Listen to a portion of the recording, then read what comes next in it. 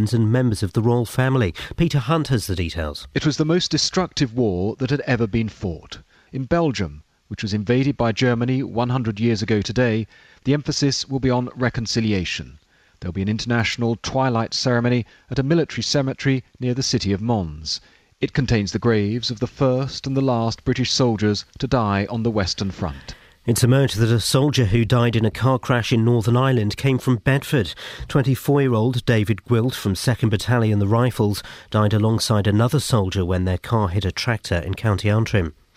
People at Nebworth are fighting plans to have a solar farm built behind their homes. The application's been made by Solstice Renewables for a 50-acre site. Alice Glossop has more. The proposal is just one of 5 planned for North Hertfordshire, including Gravely, St Hippolytes, Langley and Codicut. Residents in Nebworth say a public consultation on the proposal wasn't published until the last moment, so few people turned up. The campaign to protect rural England in Hearts say they have been contacted for advice about a surge in applications for solar farms. Residents in Luton say a road that's been resurfaced in the town is worse than before the work started. Contractors tarmacked Gardenia Avenue and Norton Road on Friday morning, but didn't tow away a car beforehand. These people say it's a shoddy job. I'm not impressed. The finish is very poor indeed. On a scale of 1 to 10, what do you think? I give it about 4. Looks a mess, to be quite honest. Loose material all over the place. They said apparently it will settle with road use, but where's it going to go to? Bottom of our tyres? In our homes? In sport, England finished the Commonwealth Games top of the medal tables but missed out on the final gold in Glasgow. Adrian Grant and Nick Matthew were beaten in the final of the squash doubles by Australia.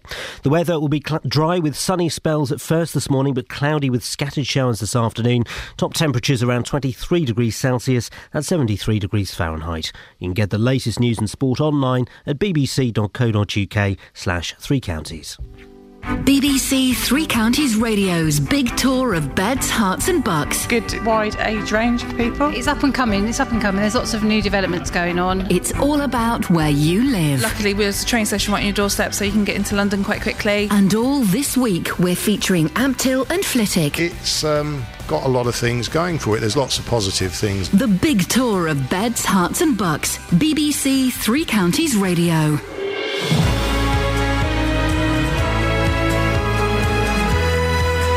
Oops, indeed, my producer friend. Oops, indeed. Morning, this is Iain Lee, BBC Three Counties Radio. Lots coming up on the show this morning, including... Dodgy doctors, question mark? Screw you, solar panels. And what on earth have you done to our roads?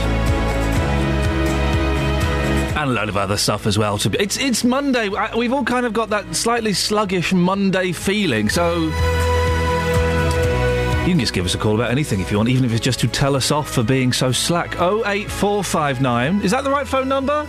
I'm getting confused now. What's the phone number, Paul? 08459. Yes. 455. Yep. 555. That's the phone number. He got it.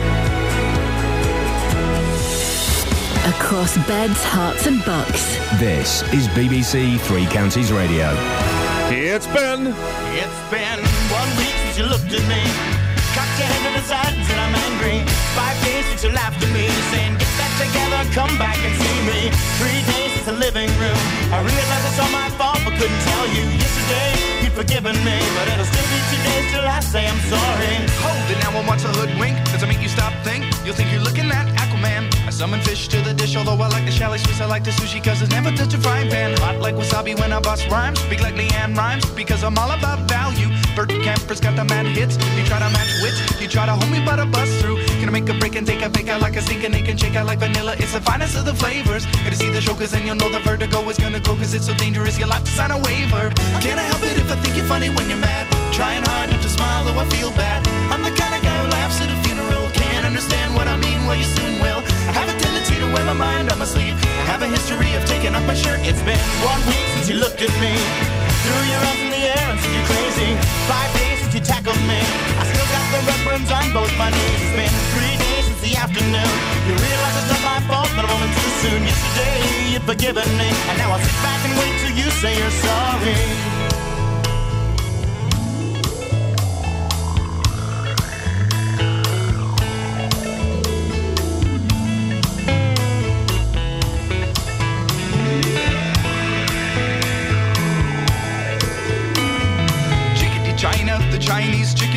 drumstick and your brain stops sticking. Watching X-Files with no lights on, with all our maisons. I hope the smoking man's in this one like Harrison Ford. I'm getting frantic, like Stingham Tantric, like Snickers guaranteed to satisfy. Like Kurosawa, I make mad films. Okay, I don't make films, but if I did, they'd have a samurai. Gonna get a set of better clubs, gonna find the kind with tiny dumpsters on my irons and always flying off the backswing. Gonna get into my Sailor Moon, cause that cartoonist got the boom anime babes that make me think the wrong thing. How can I help it if I think you're funny when you're mad? Trying hard not to smile, though I feel bad. I'm the kind of guy who laughs at a funeral. Can't understand what I mean, you soon will. I have a tendency to wear my mind on my sleeve. I have a history of losing my shirt. It's been 1 week since you looked at me.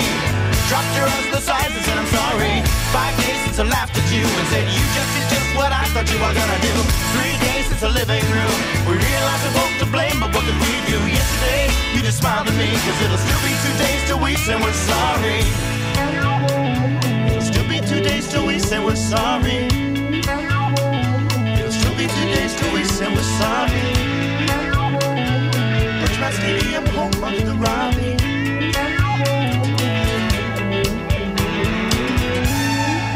Morning, this is Iain Lee, BBC Three Counties Radio. Now, a doctor working at Bedford Hospital, having twice been struck off the medical register, has handed his MBE back, citing media pressure.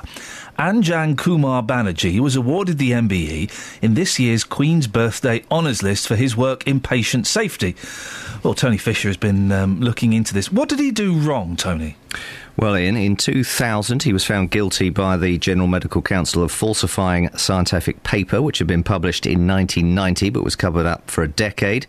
He substituted his own urine for that of 12 patients in his research into Crohn's disease. That research was published in the leading journal Gut, which then had to formally retract the paper in 2001.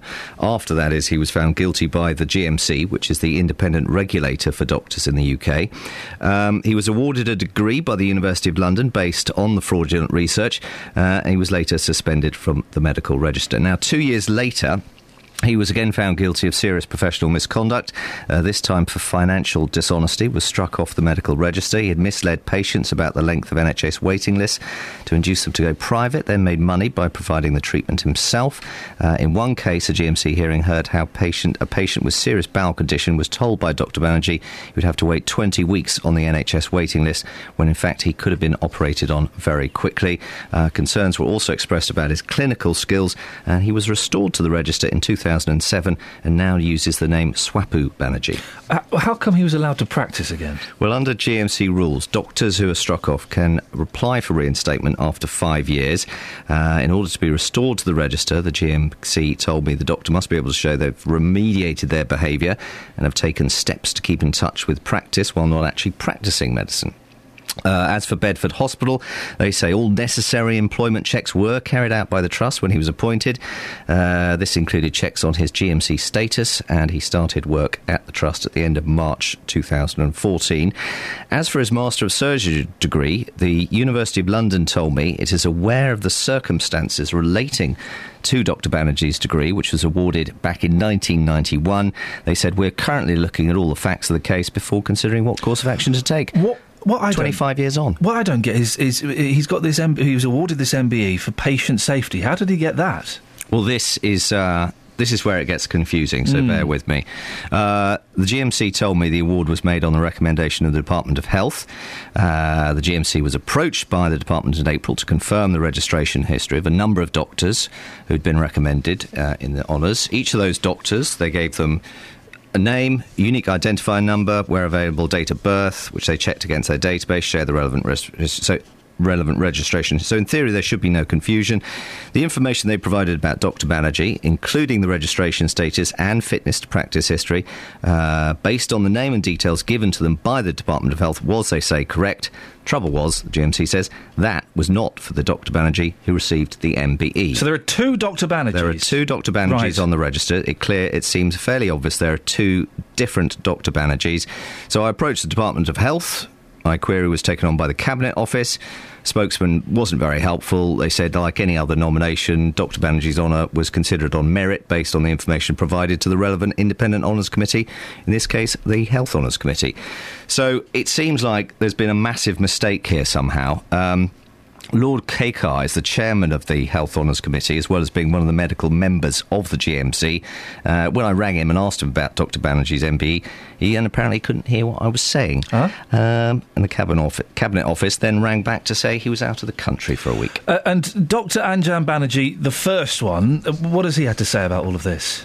Well, I spoke to him at length the other evening. He insisted the conversation was off the record. He didn't want to talk about his past. He did, however, send me a statement, which is entitled Personal Statement of Anjan Banerjee as seen by the Cabinet Office. And it goes, I voluntarily returned the MBE that I was awarded in the 2014 Birthday Honours List. This has been accepted by the Honours Forfeiture Committee. The adverse media coverage surrounding the award has caused distress to me, my family and colleagues, and is a significant factor in my taking this action in advance of any decision by the Honours Forfeiture Committee on whether the award should stand. I understand that for reasons outside of my control, the Health Honours Committee were not fully aware of my professional history when the award was originally made. Had I known this, I would not have accepted the MBE. By returning the honour voluntarily, I would like to help maintain integrity of the honours system. Finally, I remain committed to the field of patient safety and intend to continue my work in this area. As for the Cabinet Office, whether they'll accept the return of this MBE or withdraw it officially, we don't know. They just said forfeiture action is confidential. We cannot comment on whether or not specific cases are being considered. So in short, this whole case raises a number of questions. How was he really allowed to practice again after being struck off twice? How has his degree stood after all these years based on falsified research? And how on earth did he ever become awarded an MBE? And we'll be looking at this later on in the programme. Tony, thank you very much indeed.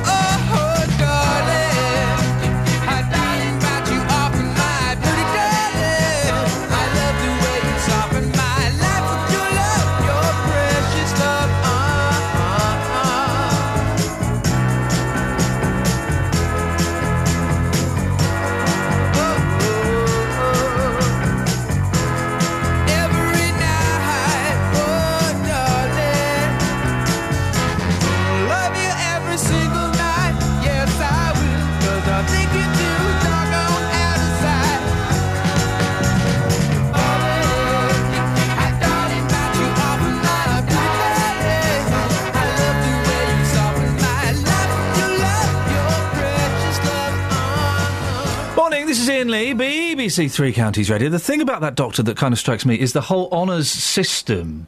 The honours... If they could get it so wrong that they give honours to the wrong person, isn't it time we got rid of the whole crazy setup?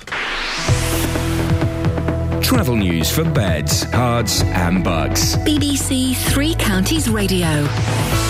Morning, and the major routes are looking good on camera. No problems to tell you about on the M1 or the M25. A1M moving well through the three counties this morning. If you are heading down onto the North Circular, there's an accident at the bottom of the M11. A car broken down, rather. And westbound North Circular in London, slow moving now, Clockhouse to Bounds Green Road. Finally, on the trains, no reported delays this morning. James Worley, BBC Three Counties Radio. Thank you, James. 6:16. It's Monday, the 4th of August. I'm Iain Lee. These are your headlines on BBC Three Counties Radio. A Bedford doctor who was struck off 12 years ago says he'll hand back his MBE. People in Nebworth have begun campaigning against a 50-acre solar farm, and it's exactly 100 years since the start of the First World War. The weather today will be dry with sunny spells this morning, but cloudy with scattered showers in the afternoon. BBC Three Counties Radio.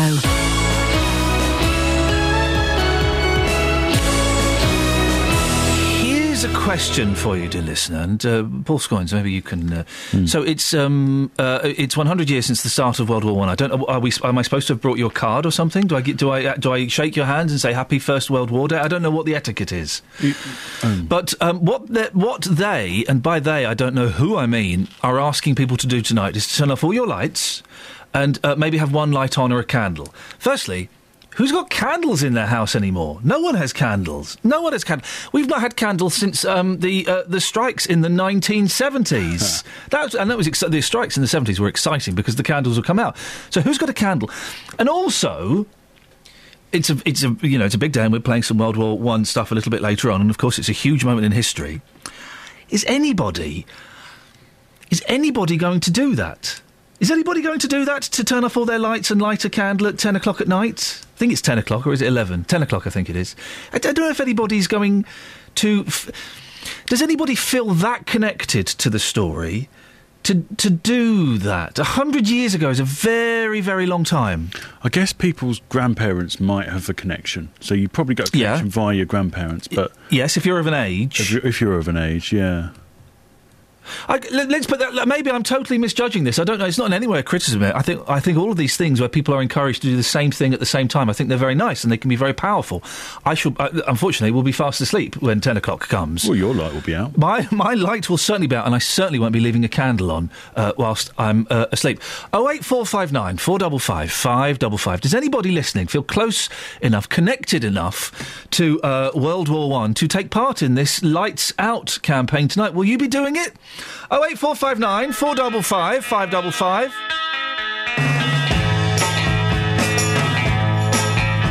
I think I'm gonna be sad. I think it's today. Yeah. The girl that's driving me mad is going away. She's got a ticket to ride. She's got a ticket to ride. She don't care. She said that living with me was bringing her down, yeah. She would never be free when I was around. She's got a ticket to ride. She's got a ticket to ride. She's got a ticket to ride, but she don't care. I don't know why she's riding so high. Sure think twice, sure to do right by me before she gets to saying goodbye. Sure think twice, sure to do right by me. I think I'm gonna be sad. I think it's today.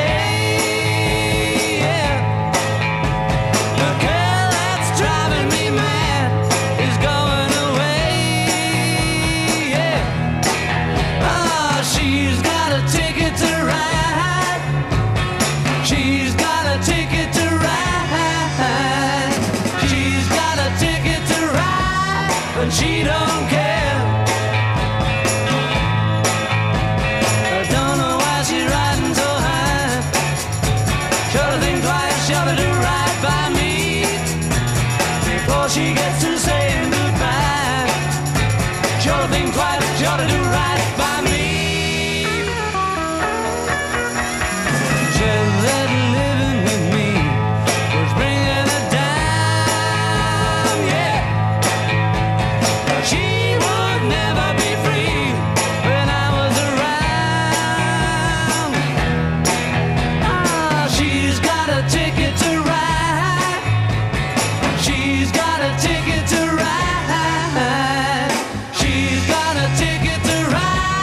but she don't care.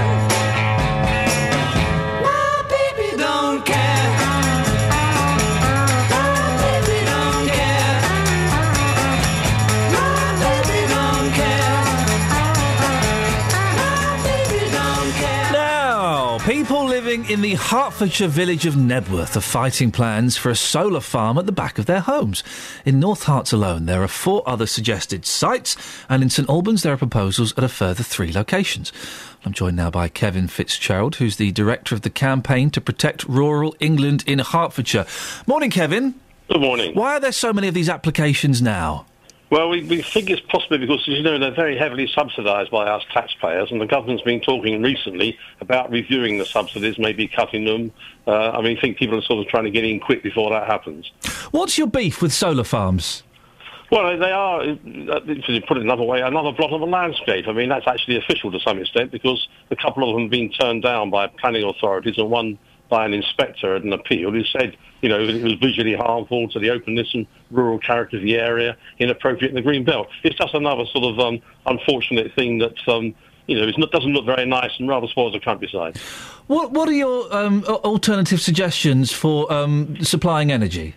Well, look, this is one of the good ways of supplying energy. I mean, one thing we have sort of suggested is that there are acres and acres and acres of roofs of, say, industrial buildings, factories, warehouses, things like that. So NIMBYism? Well, you could. That's a very good Americanism, actually. I mean, it means that people take a pride in their locality and want to sort of look after the character of it and keep it nice to live in. That's one interpretation. Another interpretation is that people don't want their lives messed up a bit. They don't want a little inconvenience for the greater good of people. It can be a bit more than a little inconvenience, and the other issue is, of course, that this takes up, yet again, more valuable farmland.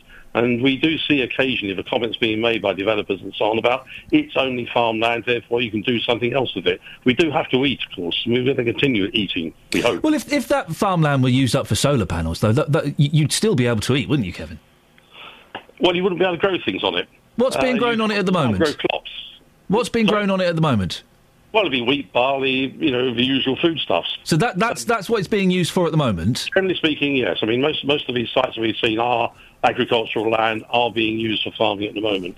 And indeed, arable farming. You can, of course, graze sheep under them, but it's not really a sheep area around here. It is arable. We grow, wheat, barley, oats, things of that sort. OK, and so they would be removed if these solar farms were installed? That's right, over the period of the farms. I mean, what we're doing in CPRE is we're working up a checklist of criteria that if sort of planners look at these and if they follow these through, that they will be acceptable. And one of them would be try and avoid the good quality farmland that we're using to produce our food.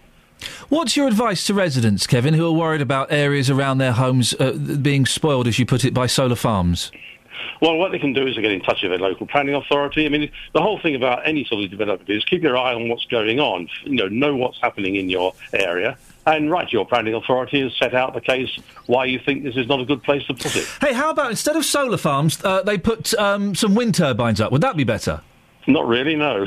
Oh. Wind turbines are generally acknowledged again as being big industrial. It's just you know that we are running out of energy, don't we? And we do need to look for alternatives. Yeah. All these things are fine in the right places. And I say, in the case of the solar arrays and in wind farms, there are ways of putting them into the countryside where it doesn't do serious damage. I mean, away from certain buildings, away from villages, away from beauty spots, certain areas of landscape, the way it's formed can accept these things. And say we are working up a list of criteria to help people look at it and say, yeah, OK, in this area, that will be fine. It won't do any damage. Not many people will see it. No footpaths across it. It's not going to spoil our way of life. Kevin, I appreciate your time this morning. Thank you. Kevin Fitzgerald, Director of the Campaign to Protect Rural England in Hertfordshire. Your thoughts, please, dear listener. 08459 455 555 is the telephone number. If you regular listeners to the show will know, I think wind turbines are beautiful. Oh, would you want one at the end of your garden? Do you know what? I wouldn't mind. I think they're stunning things. And solar farms, I've seen pictures of them. Are they that ugly? I mean, I don't know the effectiveness of them, but that wasn't Kevin's argument. His argument was they are a blot on the landscape. Put them on the roofs of industrial buildings. Don't put them in fields. Are they really that ugly? Is it such a bad thing? 08459 455 555. I'm getting a bit tired of NIMBYs, to be honest. Like the Archers.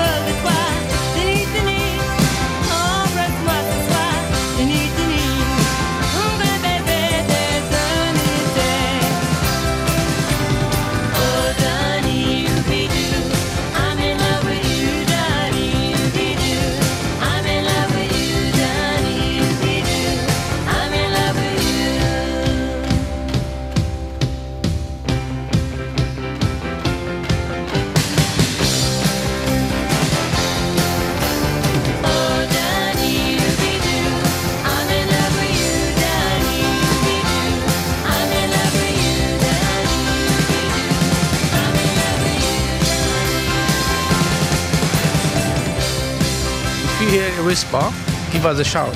There we go, don't forget that. 08459 455 555. So, a couple of things that we can argue about if you fancy it. Solar farms. What's your beef with solar farms?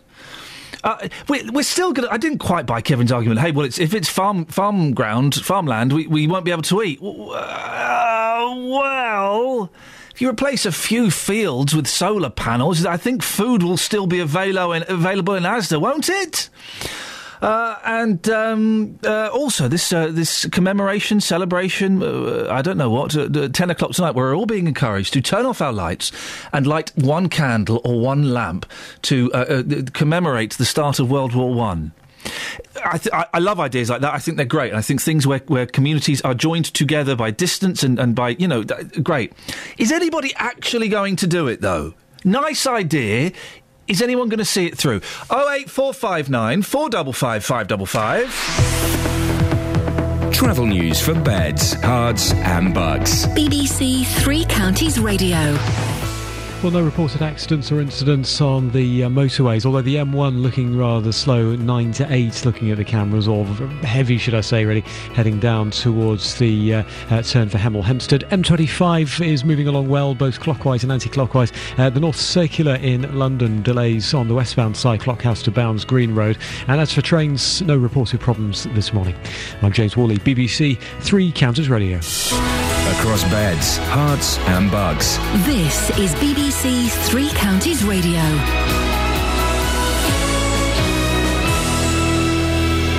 It's 6:30. I'm Lee Agnew. The headlines: a doctor working at Bedford Hospital, having been struck off the medical register twice, has handed back his MBE, citing media pressure. Anjan Banerjee was awarded the MBE in this year's Queen's Birthday Honours List for his work in patient safety. People at Nebworth are fighting plans to have a solar farm built behind their homes. The application's been made by Solstice Renewables for a 50-acre site. And residents in Luton say a road that's been resurfaced in the town is worse than before the work started. Contractors tarmacked Gardenia Avenue and Norton Road on Friday morning, but didn't bother to tow away a car beforehand. The weather will be dry with sunny spells at first this morning, but cloudy with scattered showers this afternoon. Top temperatures around 23 degrees Celsius, that's 73 degrees Fahrenheit. Three Counties Sports. BBC Three Counties Radio. Rory McIlroy returned to the world number one, winning the World Golf Championships Invitational by 2 shots from Sergio Garcia in Ohio last night. He sealed victory with 4 under par 66 in his final round, completing a 15 under par tournament. The 25-year-old says he's feeling confident ahead of the US Open, which starts at Valhalla on Thursday. That's what I'm most proud of, is keeping that mindset of not letting myself fall into any sort of complacency, just to keep going and just happy to win again and obviously very confident going into the PGA. The Commonwealth Games have come to a close. Geraint Thomas scored a 5th and final gold medal for Wales at the road racing in Glasgow yesterday.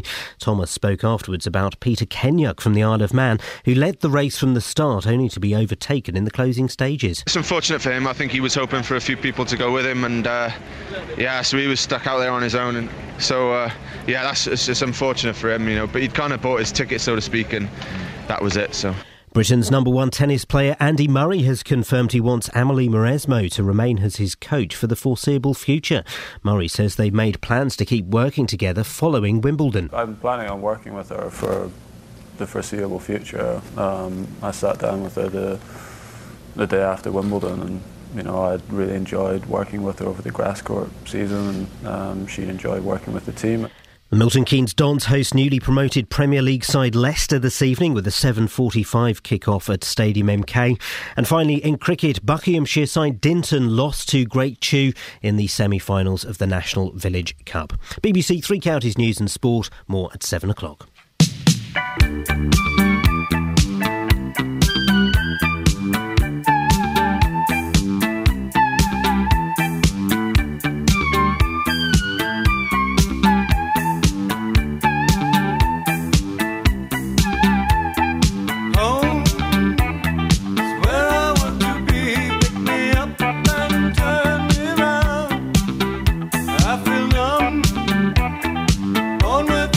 I guess I must be having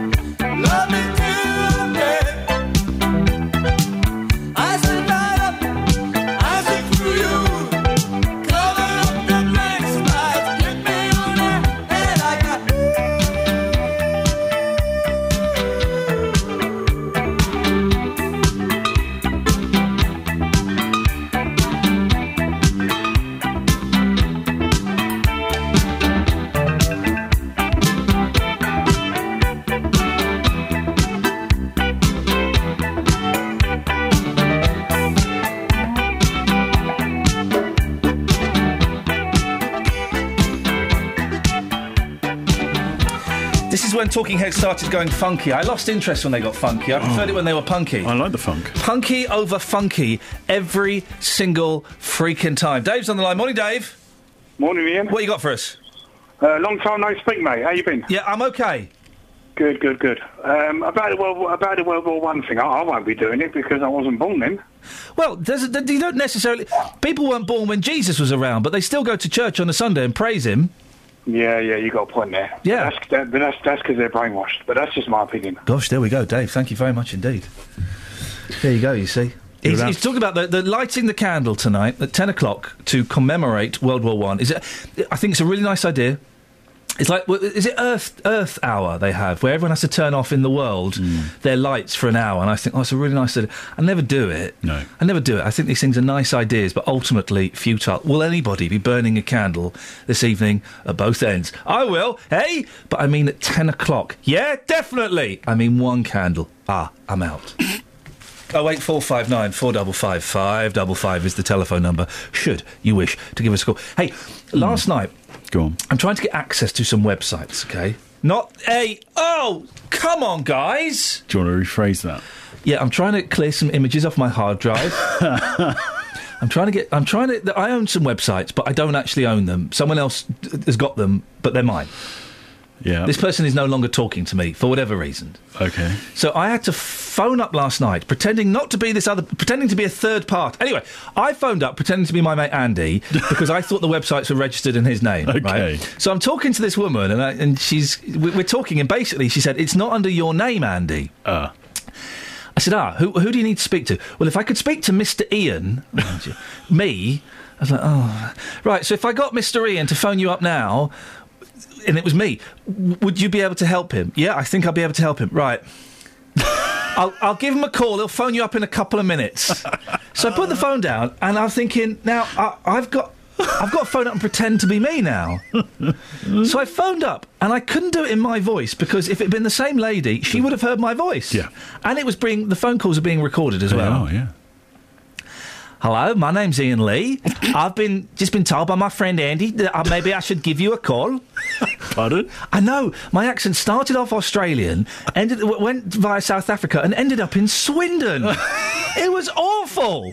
And this woman, fair play, this woman didn't have a clue, and she was answering my question. Hello, my name's Iain. I'd like to get access to the websites, please. May I have them now? It was awful. I've never had to pretend to be me on the phone before. Was it the same lady? I don't know. I don't know. She sounded similar, but I don't want to sound racist. Well, your accents are pretty good. Thank you, man. So, you know... Thank you, man. Either way, you probably got away with it. Either way, it didn't work. I didn't get the information that I required. Oh. And I was sat in my room thinking, I hope my wife doesn't walk past and hear this. Do you need me to pretend to be you? Well, no, because they know what I sound like now. They know what my friend Andy sounds like. If I need you to be another person, then yes, you're in. OK. Can you do a girl's voice? Yeah, that's not bad. What you got in the papes? You know these... I don't know if it's an urban myth that they have sort of... About the robbers who took pictures... on the camera of a toothbrush. Toothbrushes. That one. Did that ever happen? That happened to a friend of mine. Really? Why not? Did you steal that? I put a toothbrush. Why would you put a toothbrush? No. Where the sun don't shine. These are I was always told at school, oh yeah, you've got to look out for this £1 coin because it's misprinted and it's going to, it's worth £25 or so on. What? Yeah, so you could... Coins that were turned out the wrong way. Or, like, £2 coins where the Queen's head was on both sides by mistake. When did that ever happen? I've heard about those. Okay, I'm not making this up. It's an urban myth, maybe. But... According to The Mail, a former petrol station owner has sold the world's only silver 2p piece for nearly £1,400. He wrapped it in some tin foil. Well, it was apparently a freak coin. Freak you in a minute. Among a roll of new currency whilst filling the till at his business in 1988. So it's quite an old coin. Here's something. Go on. Don't you wish your girlfriend was hot like me? Don't you? Don't you? Yeah. Speaking of girls, well, not hot, because she's only 4. A girl of 4 whose mum thinks it's OK to dress her up as anybody? A Hooters waitress. Wow. Now, for those who don't know, Hooters is a chain of restaurants. I believe they're in this country now. They're certainly in the United States, where it's big-breasted women wearing Hooters T-shirts and tight hot pants. Can I say, the only time I've been in a Hooters was in Las Vegas, the worst place in the world. Why anybody would want to go there, right? And I was there with a group of people. We're all getting served by these hot women in Hooters outfits, except me. Do you know who served me? No. A guy! A guy in a Hooters outfit served me. That's totally defeated. And he was the only guy working there, and he came and served me. Anyway, it's a particularly unpleasant look. It's a sexual look. There's no denying it. Called Hooters. A mother has come under fire for dressing her 4-year-old daughter in a Hooters waitress outfit for a beauty pageant. Leanne Dix. Yeah, she does. 33, created the costume for Scarlett, who was featured in a TV documentary, Blinging Up Baby. Hey. Ms. Dix from Portsmouth even taught her daughter a dance routine, which included the splits and pelvic thrusts. Oh. 4 years old. 4 years old. Miss Dix defended her decision to dress Scarlett in the Hooters outfit for the Teeny Miss Beauty competition. You do try and be original, so something you have not seen before. That's original. Some people may say it's controversial, but at the end of the day, little girls wear swimming costumes to the beach all summer, and that's not a controlled environment. That is ridiculous. This woman... Now, we have to be careful, because Leanne Dix is not here to defend herself, but she's an idiot. What a ridiculous thing to do. Look, it's a little 4-year-old girl wearing tight little orange hot pants and a Hooters top. Yeah. Outrageous. Disgusting. Child abuse. Take that child off her. A businessman, this is also in the Times, a business... I've often wondered if people would ever do this. Go on. So... He was so frustrated by the roadworks near to his house. Oh, yeah. He's actually gone and built a toll road alongside the roadworks. He's done what? He spent £150,000 to build a slip of road which totals around 360 metres.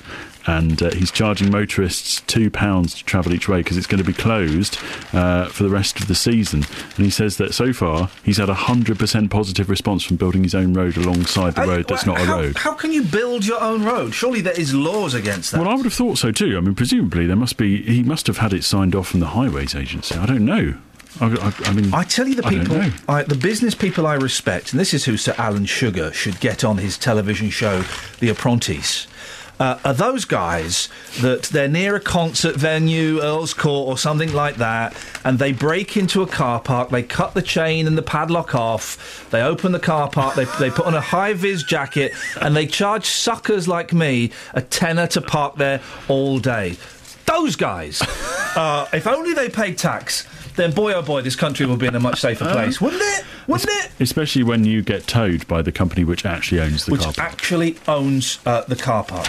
08459 455 555 is the telephone number if you want to give us a call. We'll have a little bit of travel. Travel news for beds, cards and bugs. BBC Three Counties Radio. And we'll start on the M25, building up anti-clockwise 21 to 20, the M1 round towards Kings Langley, we can see on camera, and then it's also very heavy down to 16 for the M40. Southbound M1's quite heavy, 10 to 9 south of Luton, down towards the Whipsnade turn-off. And the A1 Barnet Bypass, if you're heading into London, there's an accident on the A1 at the Stirling Corner junction. The outside lane is shut, causing queues. No reported problems, though, for trains this morning. I'm James Woolley, BBC Three Counties Radio. Thank you very much. 6:45 exactly. It's Monday, the 4th of August. I'm Iain Lee. These are your headlines on BBC Three Counties Radio. A Bedford doctor who was struck off 12 years ago says he will hand back his MBE. People in Nebworth say they don't want a solar farm built near their homes. And events are taking place to mark the start of the First World War 100 years ago. Let's get the weather. Here's Georgina. Beds, Herts and Bucks weather. BBC Three Counties Radio. Good morning. Well, we've got some sunny spells on the way today. They continue well into this evening as well. However, some isolated showers around this afternoon. They're pretty few and far between, so certainly not all of us will see them. However, some of them are going to be quite heavy as well. Temperatures look like they'll reach about 22 or 3 degrees Celsius. And tonight, a largely dry night with clear spells. Temperatures down to about 12 degrees. A little cool, so probably quite comfortable again.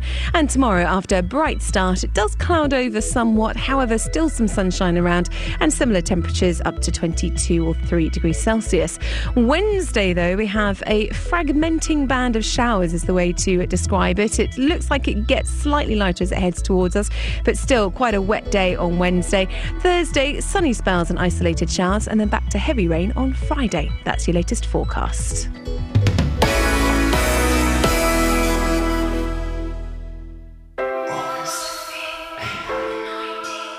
With football, no day is just a day. December. It's a day where memories are made. I think something will have to be done, and I will have to look the situation very closely. December the 17th, 2013. In sports news, Gianfranco Zola has resigned as manager of Watford.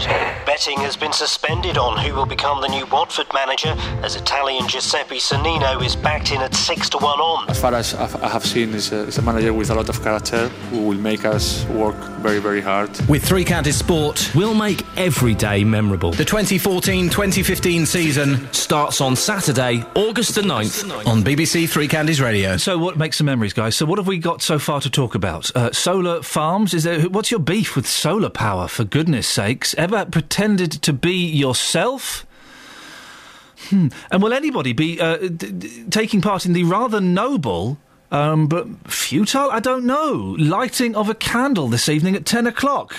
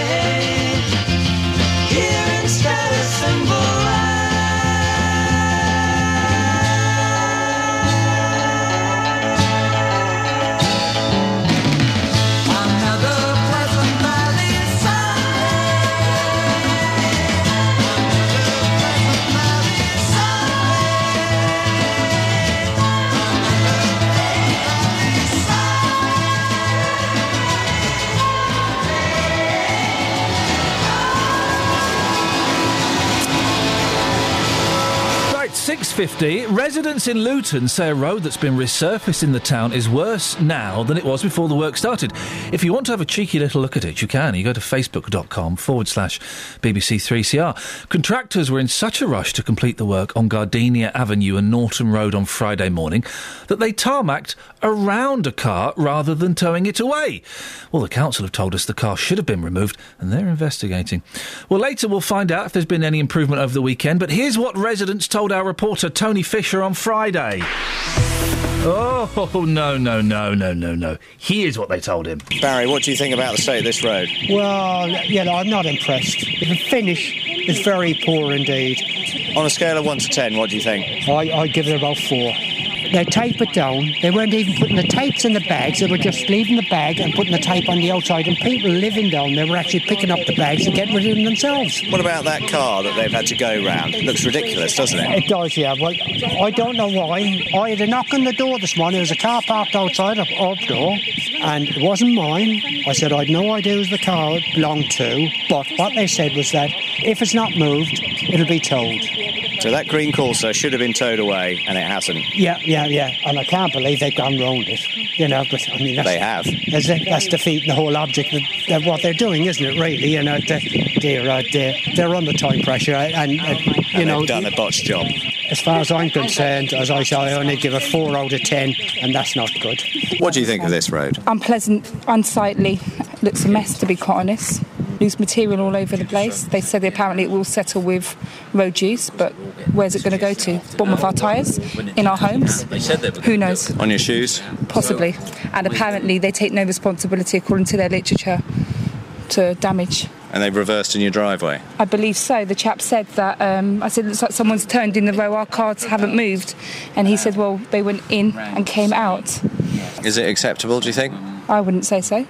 Do you think there was any need for this? Because of one of these keyless ignition things, you know. The road was slightly uneven. It's not as bad as some roads, but if you're going to do all of the roads, it makes sense to get them all done at the same time if it's cost effective to do so, rather than do one 6 months and then another 3 months later. Oh, yeah. So, is that what they're doing? Possibly. Well, all the roads seem to be affected. Not that it's an election year next year, is it not? Third world countries and other countries, when it's an election year, you see improvements on your roads and services. That's what I would perhaps aim towards. Really? Oh, so you're suggesting this is perhaps an election ploy? A political ploy, yes, possibly. Wow, OK. Keep the residents happy, but I'm not sure the residents are going to be happy with this. No, some may not, but no, I wouldn't say it's an improvement. It jumped. No, it didn't.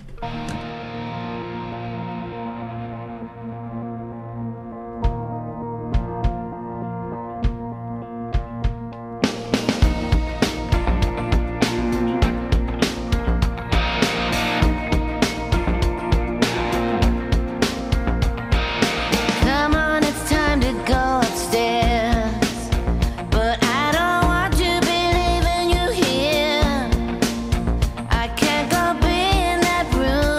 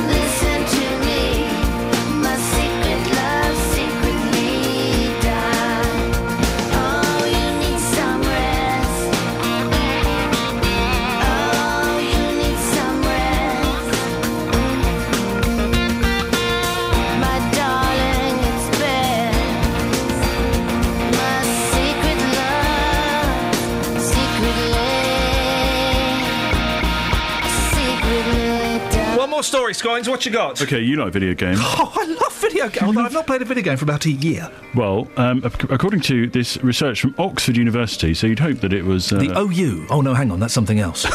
Children who play video games for up to an hour a day are happier, more sociable, less hyperactive, and sort of generally all round better than those kids who don't play at all. No, they're not, Paul, as we all know that video games are responsible for jihadists going to Syria. That was in the papers last week, guys. Someone saying that Call of Duty is responsible for young Muslims taking up jihad against everybody else. And they're also responsible for young loners turning themselves into psycho killers. Can I just state for the record now, this is following years and years of intensive research, that video games do not turn people into psycho killers or turn people into jihadists. This is the study, and it says young people who indulged in a little video game playing were associated with being better adjusted than those who had never played or those who were on video games for 3 hours or more. So it's just a small amount. So if you're on all the time... Yep. Then that's a worry. But if you just do an hour or so a day, that's fine. I haven't played a video game for ages because I have children, and the children aren't allowed to know that video games exist. Although my plan is, when they're sort of 5 and 3, is to show them a Spectrum. So for like 3 years, all they play is a Spectrum, and then go, hey, there's a new video game system. Do you want to play it? They go, yeah, sure, and show them Xbox. I just want to see how their tiny minds cope with that quantum leap in video game graphics. Don't you want to sort of intersperse it with maybe an Atari? A little bit of the old Atari. Or Commodore. Maybe, listen, my wife is going away for 3 weeks, and as the saying is, when the cat's away, the mice will be running all over the shop. Fancy having a little bit of Call of Duty and FIFA and maybe some more violent video games with me, Scoins? Yeah. See you later, alligator. 08459 455 555. Well, what a lot to talk about. So there's evidence, if evidence need be proved, that video games are good for you. And will anybody be lighting a candle tonight for World War I? Travel news for beds, cards and bugs. BBC Three Counties Radio. And the M1 very busy southbound. We can see on the speed sensors heading from 10 to 9 Luton down to Redbourne and Whipsnade. The M25 slow anti-clockwise 21 to 20 and then 18 to 16's queuing. That's Chorleywood down to the M40. The A1M's looking okay. The A1 though very slow into London because of an accident at Stirling Corner. The accident blocking the outside lane. In fact, it has just cleared, but unfortunately there's a queue from the Holiday Inn turn off. And on the trains, a good service, no reported problems across the three counties. I'm James Worley, BBC Three Counties Radio. Thank you very much, James. So, video games are good for you. They're good for you? Can we find the oldest gamer listening to this show, please? And tonight, to commemorate World War I at 10 o'clock, you're being asked to switch off all of your lights and light either one lamp or a candle. Wonderful sounding idea, but... is anybody actually going to do it? Does anybody have a real connection to World War I? Local and vocal across beds, hearts and bucks. This is BBC Three Counties Radio.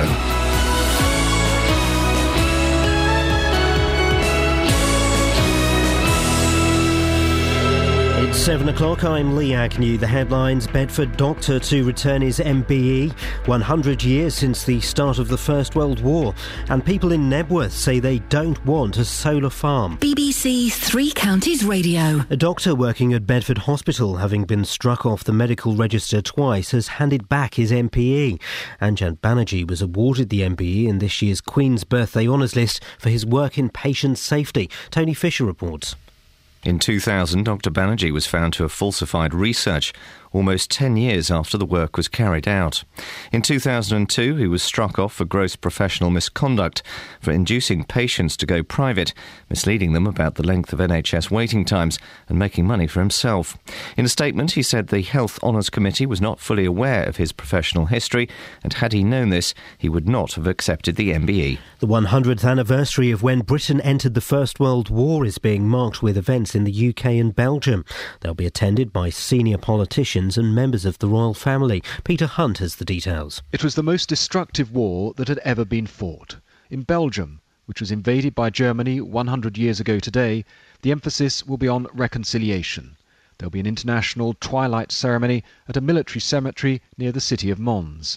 It contains the graves of the first and the last British soldiers to die on the Western Front. It's emerged that a soldier who died in a car crash in Northern Ireland came from Bedford. 24-year-old David Gwilt from 2nd Battalion the Rifles died alongside another soldier when their car hit a tractor in County Antrim. People in Nebworth are fighting plans to have a 50-acre solar farm built behind their homes. It's one of 5 solar farms planned across North Hertfordshire. Kevin Fitzgerald from the Campaign to Protect Rural England told Iain Lee they spoil the countryside. Well, they are another blot on the landscape. I mean, that's actually official to some extent because a couple of them have been turned down by planning authorities and one by an inspector at an appeal who said, you know, it was visually harmful to the openness and rural character of the area, inappropriate in the green belt. Residents in Luton say a road that's been resurfaced in the town is worse than before the work started. Contractors tarmacked Gardenia Avenue and Norton Road on Friday morning, but didn't bother to tow away a car beforehand. The council's promised to rectify any faults. These people say it's a shoddy job. I'm not impressed. The finish is very poor indeed. On a scale of 1 to 10, what do you think? I give it about 4. Looks a mess, to be quite honest. Loose material all over the place. They said apparently it will settle with road use, but where's it going to go to? Bottom of our tyres? In our homes? In sport, the Commonwealth Games has come to an end with England at the top of the medals table, and in golf, Rory McIlroy has won the World Golf Championships Invitational in America. The weather will be dry with sunny spells at first this morning, but cloudy with scattered showers this afternoon. Top temperatures around 23 degrees Celsius, 73 degrees Fahrenheit. You can get the latest news and sport online at bbc.co.uk/3 counties. BBC Three Counties Radio's big tour of beds, hearts and bucks. It's a small town, so you can come here and do all your shopping. And all this week, we're featuring Ampthill and Flitwick. Ampthill is a fantastic Georgian town, which is an absolutely brilliant place to live. It's all about where you live. When I first lived here, I think there was about 5,000 population. I think it's about 45 now. The big tour of beds, hearts and bucks. BBC Three Counties Radio. Morning! Iain Lee, BBC Three Counties Radio. It's Monday, the 4th of August. How on earth? Busy show this morning. Coming up next, a doctor who practices in Bedford got an MBE despite having been struck off. It's 100 years since the start of the First World War. Does it matter to you? Have you got any connection with it at all? Turns out video games are good for you. Can we find the oldest gamer listening to this show, please? Oh, and remind me to talk to you later on about my rabbit. No, I know. I'm worried that he's going to die again. Not again. No, not again. He went missing for a few weeks. We got him back. He definitely didn't die. 08459 455 555. Across beds, hearts and bucks. This is BBC Three Counties Radio. Yeah, Benji has gone, Sorry? Benji? Benji Bunny. Benji Bunny? Yeah. What's wrong with Benji Bunny? He's gone patchy. He's got mange. No, he's not got mange. His fur's not falling out. Yeah. He's gone brown. He's grey and he's gone brown. I think that's just the mud. Because it's been raining a bit. Oh, well, yeah, that's true. But he's got... His fur is kind of in different colours. So there are some grey patches, and then there are sort of darker patches, and then there are some lighter patches. Is that... are you a rabbit person? I'm not. Then why am I even talking to you? I don't know. I've got... 08459 You've got a what? Cat. OK. 08459 455 555. If anybody knows anything about the upkeep and indeed the welfare of rabbit. It hasn't moved for a month either.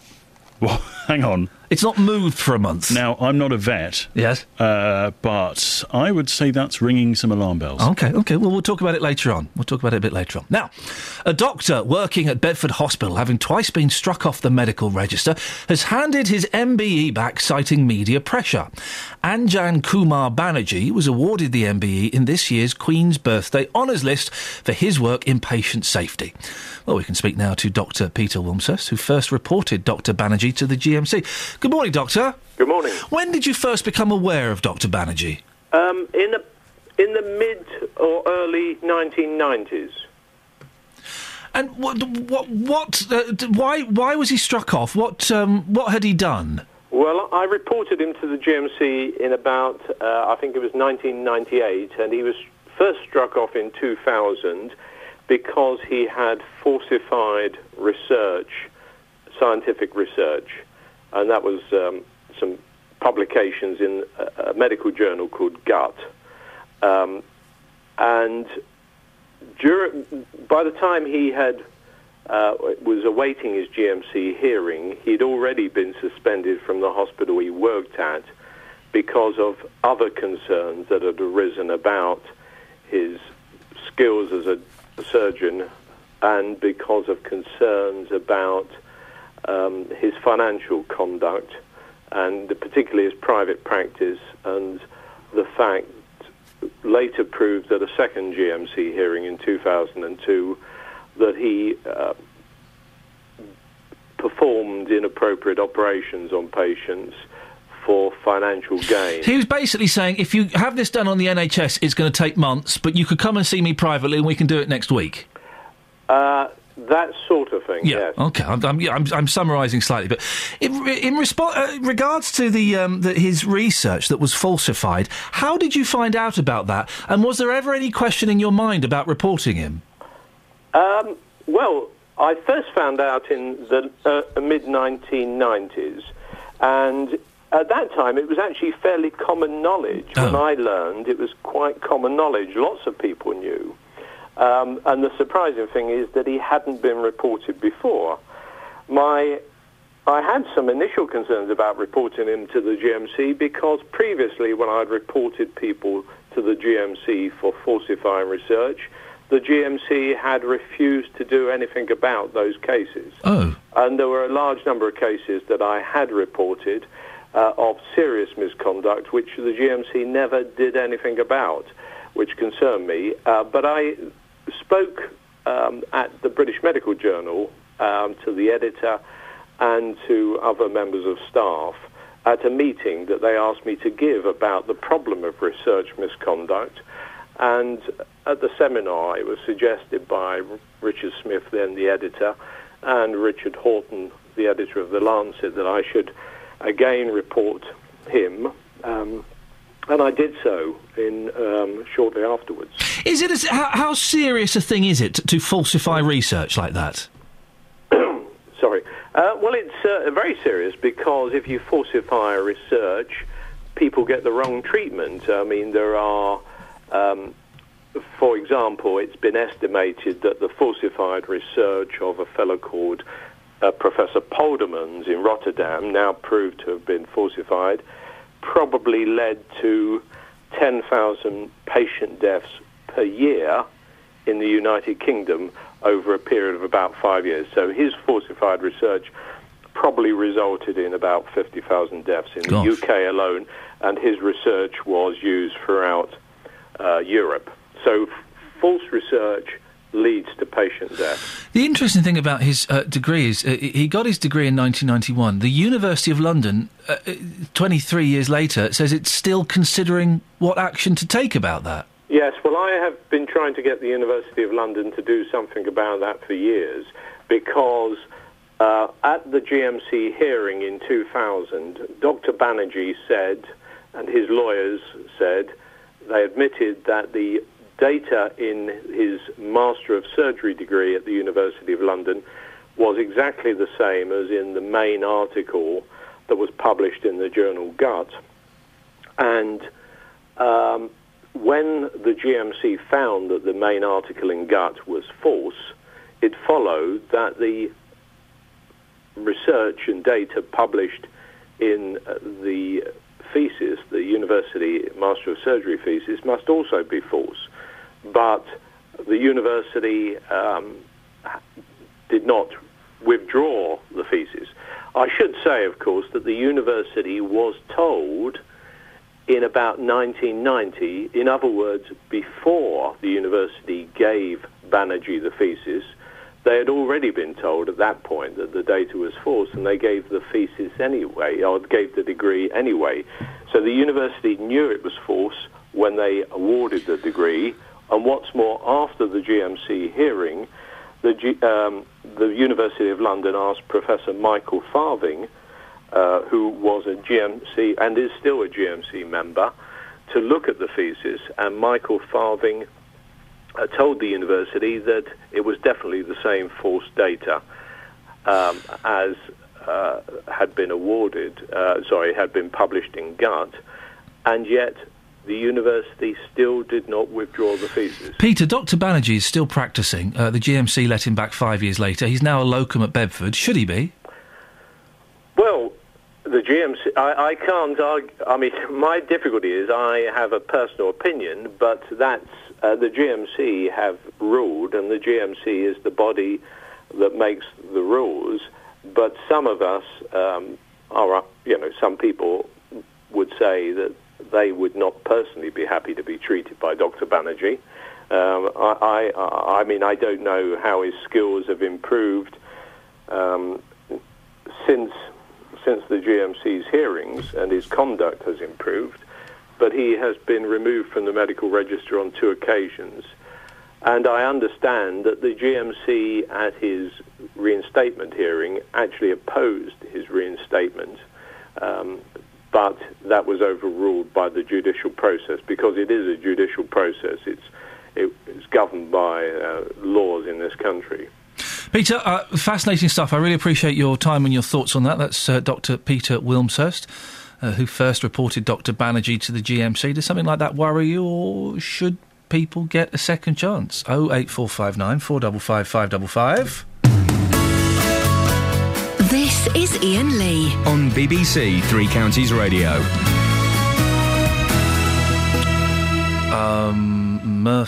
Iain has emailed in. Iain, I heard that Dr. Fox got struck off and now he's a DJ. I believe that is could be hashtagged as classic bants. Irene's in Milton Keynes. Good morning, Irene. Good morning, Iain. What can I do for you this morning? You were talking about the candles and the lights. Oh, yes. For the remembrance today. Yes, we're all being encouraged to switch off our lights and light a little candle at 10 o'clock. Is anyone going to do it? Well, yeah, I cannot do, really, I'm not supposed to do a candle, but Why? Where I live, we have a little tiny green, like a night light type thing. Oh, yeah. So I'm going to have that on, switch all my other lights off, because, yes, my father was in First and Second War. Oh, blimey. And also my mother's brother. He didn't come back. Oh, dear. And so, yes, So, I just think that there's a sacrifice that they made. Yes. Especially those that lost their lives. Yeah, and far too many people did. So I would imagine, Irene, that you'll be remembering them, remembering them tonight. Well, I will, but my father was in 3 naughty campaigns, really. Naughty campaigns? Well, I would say bad campaigns then, if you want to call it that way. I mean, he was in Passchendaele, which was Ypres. Yeah. He was in Gallipoli, which really was, yeah. Yeah. And then went on to Palestine. Dear. So he didn't come out of the war until 1920, because that was back over there. And then went in the Second War. Irene, one question off on a slight tangent. Why aren't you allowed to use candles? Are you a bit of a pyro? Well, I've got a candle here, but we have a fire safe. Oh, okay. Not sure. Okay. If I was to do it, whether it was set off the alarm, I don't know. Oh, no. Oh, don't set the alarm off, Irene. Oh, no. People think it's an air raid. Irene, thank you very much indeed. Well, there's someone who's got a very personal connection with World War I. So that's the first person who's going to be lighting a candle tonight. Well, not lighting a candle. She doesn't want to set off the alarms, but having a little night light on. Is anybody else going to be doing it? Is anybody else under the age of 60 going to be lighting a candle? I suspect that Irene is of a certain age. Good for her. Well done. Is anybody under 60 going to be doing it? 08459 455 555. Travel news for beds, cards and bugs. BBC Three Counties Radio. The southbound M1 slow moving down towards junction 10, that's Luton Airport, and then fairly heavy down then to 9 approaching the Redbourne turn off. M25 anti-clockwise is slow 21 to 20, the usual queues 18 to 16. Chorleywood down to the M40. No reported problems though on the M40 this morning. The A1 is slow into London approaching the Mill Hill Circus turn. The accident, by the way, at Stirling Corner, that's gone, but congestion down to Stirling Corner remains. And on the trains, a good service, no delays across the three counties. I'm James Worley, BBC Three Counties Radio. Thank you very much.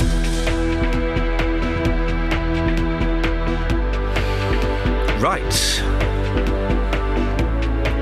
7:16. It's Monday the 4th of August. I'm Iain Lee. These are your headlines on BBC Three Counties Radio.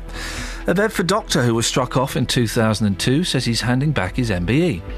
People in Nebworth say they don't want a solar farm built near their homes. And it's exactly a century since the start of the First World War. The weather today, dry, sunny spells this morning, but turning cloudy this afternoon. BBC Three Counties Radio.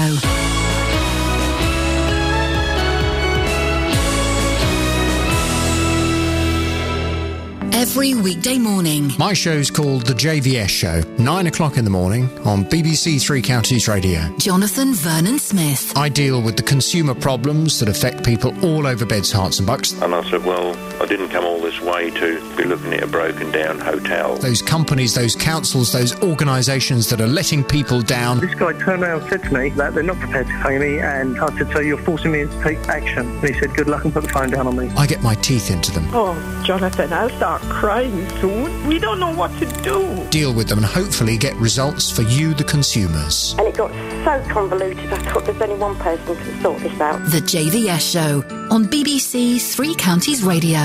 Yeah, that's what I'm talking about, baby. That is what I'm talking about. Luann's in Flitwick. Morning, Luann. Oh, hang on a second. Look at those. Hello, Luann. Hello. Good morning. You all right? Yeah. Do you know anything about rabbits? The furry kind? Steady.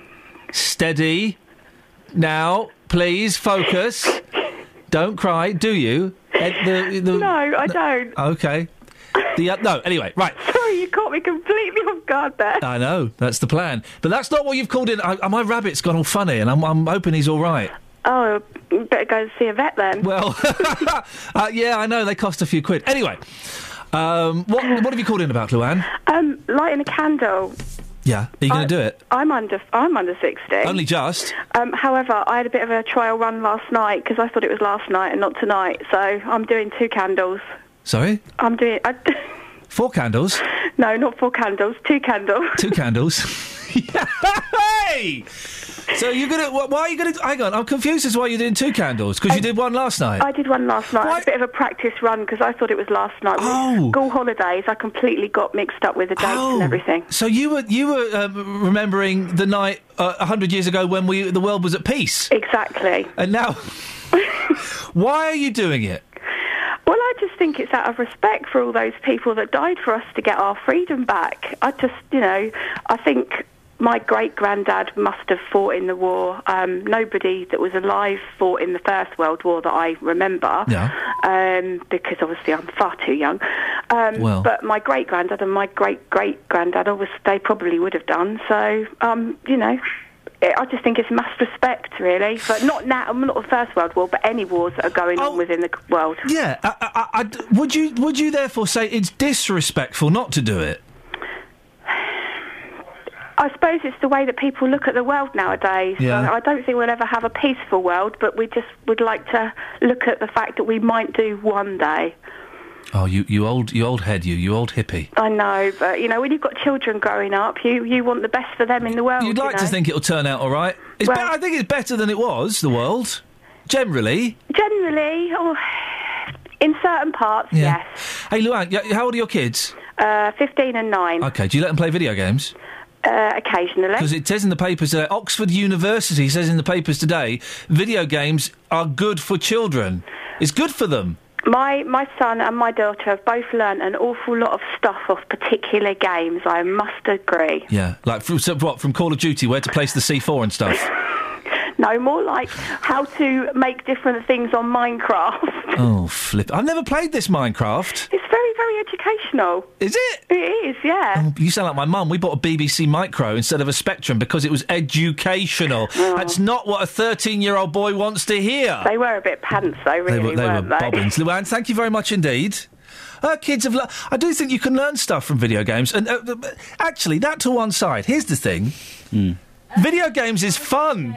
They're fun. They are fun. You can learn stuff. They're not. You're not sat there on your own necessarily because you can link up with people all around the world, and they're fun. I've learned how to break into cars. Yeah. I've learned how to to have some naughties and get away without paying. That's a high frequency joke. But the thing is, people say, "Oh, yeah, well, video games is isolating and it means people are on their own." Hang on a second. What would you rather they do? Sat in a corner and read a book where they're interacting with what? Nobody.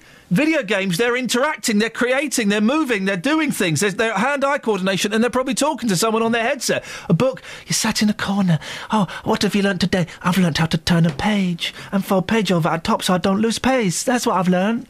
Ridiculous. I should say the study only says for an hour, not for 3. Okay, yeah, let's not get carried away with stats. I'll say it now. Video games is better than books. There we go. It's out there. 08459 455 555. Now, people living in the Hertfordshire village of Nebworth are fighting plans for a solar farm at the back of their homes. It's being proposed by Solstice Renewables on a 50-acre site. Well, we'll be speaking to Giovanni Maruca, the director of the company, Solstice Renewables, in a second. But before that, joined by Nick King, who is one of those people, and his home backs onto the site in question. Morning, Nick. Good morning. How will this affect your home? We have a fairly open view over the rural landscape here, and the proposed site backs immediately onto our garden. It's only about 10 metres from the back of our house, the edge of it. But I wouldn't say that this was principally about myself and the impact that it's going to have on me, because the local area is an unusual part of Hertfordshire, really. I mean, the encroachment of the various towns here is growing. There's housing developments in plan for Stevenage. And so you need more energy then? Well, in Hatfield area. Yes, we certainly do need more energy, but there's a right time and a right place for this. Where would you suggest the extra energy comes from? Well, there's a new government policy that's come out which is suggesting that the energy should be on medium-sized on-site commercial premises. So if there are going to be solar farms like this one, they should be as part of an industrial area, the roofs of industrial buildings, and also the roofs of domestic properties. So so would you have some on your roof then? Yeah, potentially. I mean, the solar panels on a roof, they don't look particularly different from roof tiles or roof slabs. So is it all about the view then, Nick? Because you just said more people are coming in. We need more energy anyway. We're facing an energy crisis in the next 50 years. So yeah. I'm just wondering why. Well, it's about the environment generally. The rural countryside is shrinking. There's more houses being built. A lot of people use this area for local amenity, particularly at the weekends. There are loads of people streaming up the lanes from Stevenage. But the lanes will still be there, won't they? It's farmland. Well, it's not farmland. Right. I don't know if you quite know what one of these solar parks looks like. They haven't really reached this part of the country yet. And I'm sure that... Describe it to me. What does it look like? I'm sure a lot of people wouldn't really know what a solar park was. Well, for a start, instead of having a large agricultural field growing crops, you have rows of solar collectors. So the entire field, in this case, this is 50 acres, which, if people are not sure what 50 acres means, that is a very large field. Oh. And it will be completely covered with... Giovanni will be able to give the number. I think it's over 40,000 solar collectors. Well, let's ask. Giovanni Maruca is the director of Solstice Renewables, the company looking into this. How many solar panels would there be, Giovanni? Excuse me. There would approximately be 44,000 panels on the field. The footprint of a solar park in terms of actual equipment touching the field is less than about 3% of the entire 50 acres. The coverage of the field is about. Nick, hang on one second. Let Giovanni speak. Hang on, you can come back in. Don't worry. Okay. The coverage of the park is about 30%, meaning that there is generally about 4 to 6 meters between each of the arrays, which is quite a bit of space, which allows for a very good and strong program to increase the biodiversity of the field. So they're not entirely covering the fields. Nick, what was the point you wanted to make? Well, the entire area of the field is going to be covered in rows of solar panels. I mean, there are spaces in between the panels so that each row does not cast a shadow on the next one. But Nick, you've said a couple of times that you're not worried about your complaint isn't the way it's going to look. But yet the point that keeps coming up is the way it's going to look. My complaint is the way it's going to look. Right. So just to continue what you asked me earlier, these things stand 8 feet high. There are also buildings on the site for the electrical control equipment, which steps the voltage up to feed it into the national grid. Those voltage rectifiers are noisy. There'll be an industrial process that needs to go on probably for months of the year to jet wash these things. OK, let's let Giovanni come in. Giovanni, it's going to be noisy. A severe impact on the local environment. Nick, it's going to be... Giovanni, sorry, it's going to be noisy, it's going to be ugly, it's going to have a severe impact on the environment. Well, I wouldn't categorize them as noisy. I wouldn't think that's a fair accusation or claim. These solar parks have a little bit of noise from the inverters. The inverters, once they are inside their housing unit, create noise at between 50 and 60 decibels. The 50 and 60 decibels, as a comparison to countryside noise, is about 33 decibels. At about 50 meters from the inverters, the noise is completely attenuated and hides and is masked by the countryside noise itself. And none of the residents are within. The closest resident is 320 meters from any of the equipment that makes the slum, which should be more than safe. And if it was ever an issue, it's not like these are the first solar parks built. There are 4.5 gigawatts of solar parks built. Let's not throw too many more numbers in, because it's confusing me, and I'm sure it's confusing some of the listeners. Giovanni, are you doing this just because the rules on subsidies, government subsidies on solar panels, are changing, and you're trying to get in there to get a few extra quid? Good point. No, not at all, actually. I mean, the government has been changing these rules annually for the last 4 years. It's a very, very common practice by the government that we're all used to. Our site was chosen through a very stringent sequential testing process. One of the key points about this location is it's one of the last areas within the UK Power Network's distribution for electricity where you can find a cost-effective grid connection. So I would say those are the bigger drivers. And the other big reason for these sites is that we have an energy security problem, and we have a global warming problem. So we're doing these for those reasons, not because of a change in government. Nick, do you feel that the company have kept you well informed? No, of course they haven't. There was a consultation in Nebworth a couple of weeks ago where a few people attended. But if you went out into Nebworth High Street now and asked 10 people whether or not they knew this was happening, I'm sure none of them would say that they did. It's very important that people should keep their eyes on the local press and the local radio, find out what's happening, attend council meetings, and when these plans go in, if they object to them, they should send those objections into the council. They'll accept them by email, because it's very important that numbers of people are involved in this. There is an element of local democracy here, and the more people who object and say what they think, the more likely it is that the council will make the right decision and consign these plans to somewhere where the sun doesn't shine. Giovanni, you've got 30 seconds to respond, sir. Well, I'm not sure those are fair accusations. I've met with Nick myself. I've been in his home. We wrote to nearly 400 residents to kickstart this process. We have put in press releases. We've had stories on the radio. We've had a consultation where we've met over 100 people. We've met councillors during that time frame. We've offered to have meetings and further consultation with the local parishes. I've offered residents an opportunity to have professional landscapers come to their homes to take viewpoints that they're concerned about, because one of the benefits of a solar park is that they're very easy to screen. So I'm 100% confident that we'll be able to screen many of the views, if not all of the views from the local residents.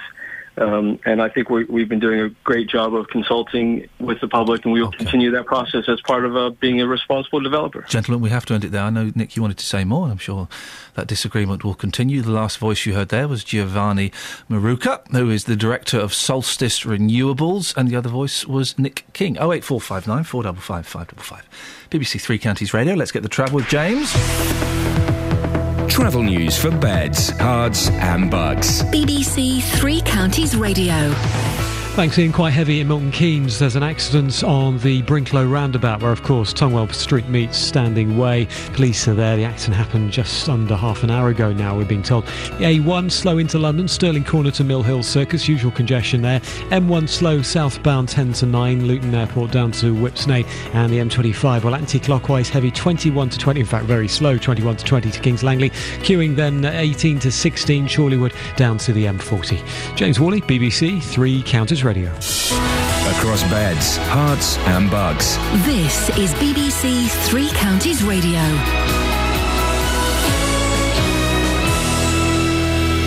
It's 7:30. I'm Lee Agnew. The headlines: a doctor working at Bedford Hospital, having been struck off the medical register twice, has handed back his MBE. Anjan Banerjee was awarded the MBE in this year's Queen's Birthday Honours List for his work in patient safety. People at Nebworth are fighting plans to have a solar farm built behind their homes. The application's been made by Solstice Renewables for a 50-acre site. And residents in Luton say a road that's been resurfaced in the town is worse than before the work started. Contractors tarmacked Gardenia Avenue and Norton Road on Friday morning, but didn't bother to tow away a car beforehand. The weather will be dry with sunny spells at first this morning, but cloudy with scattered showers this afternoon.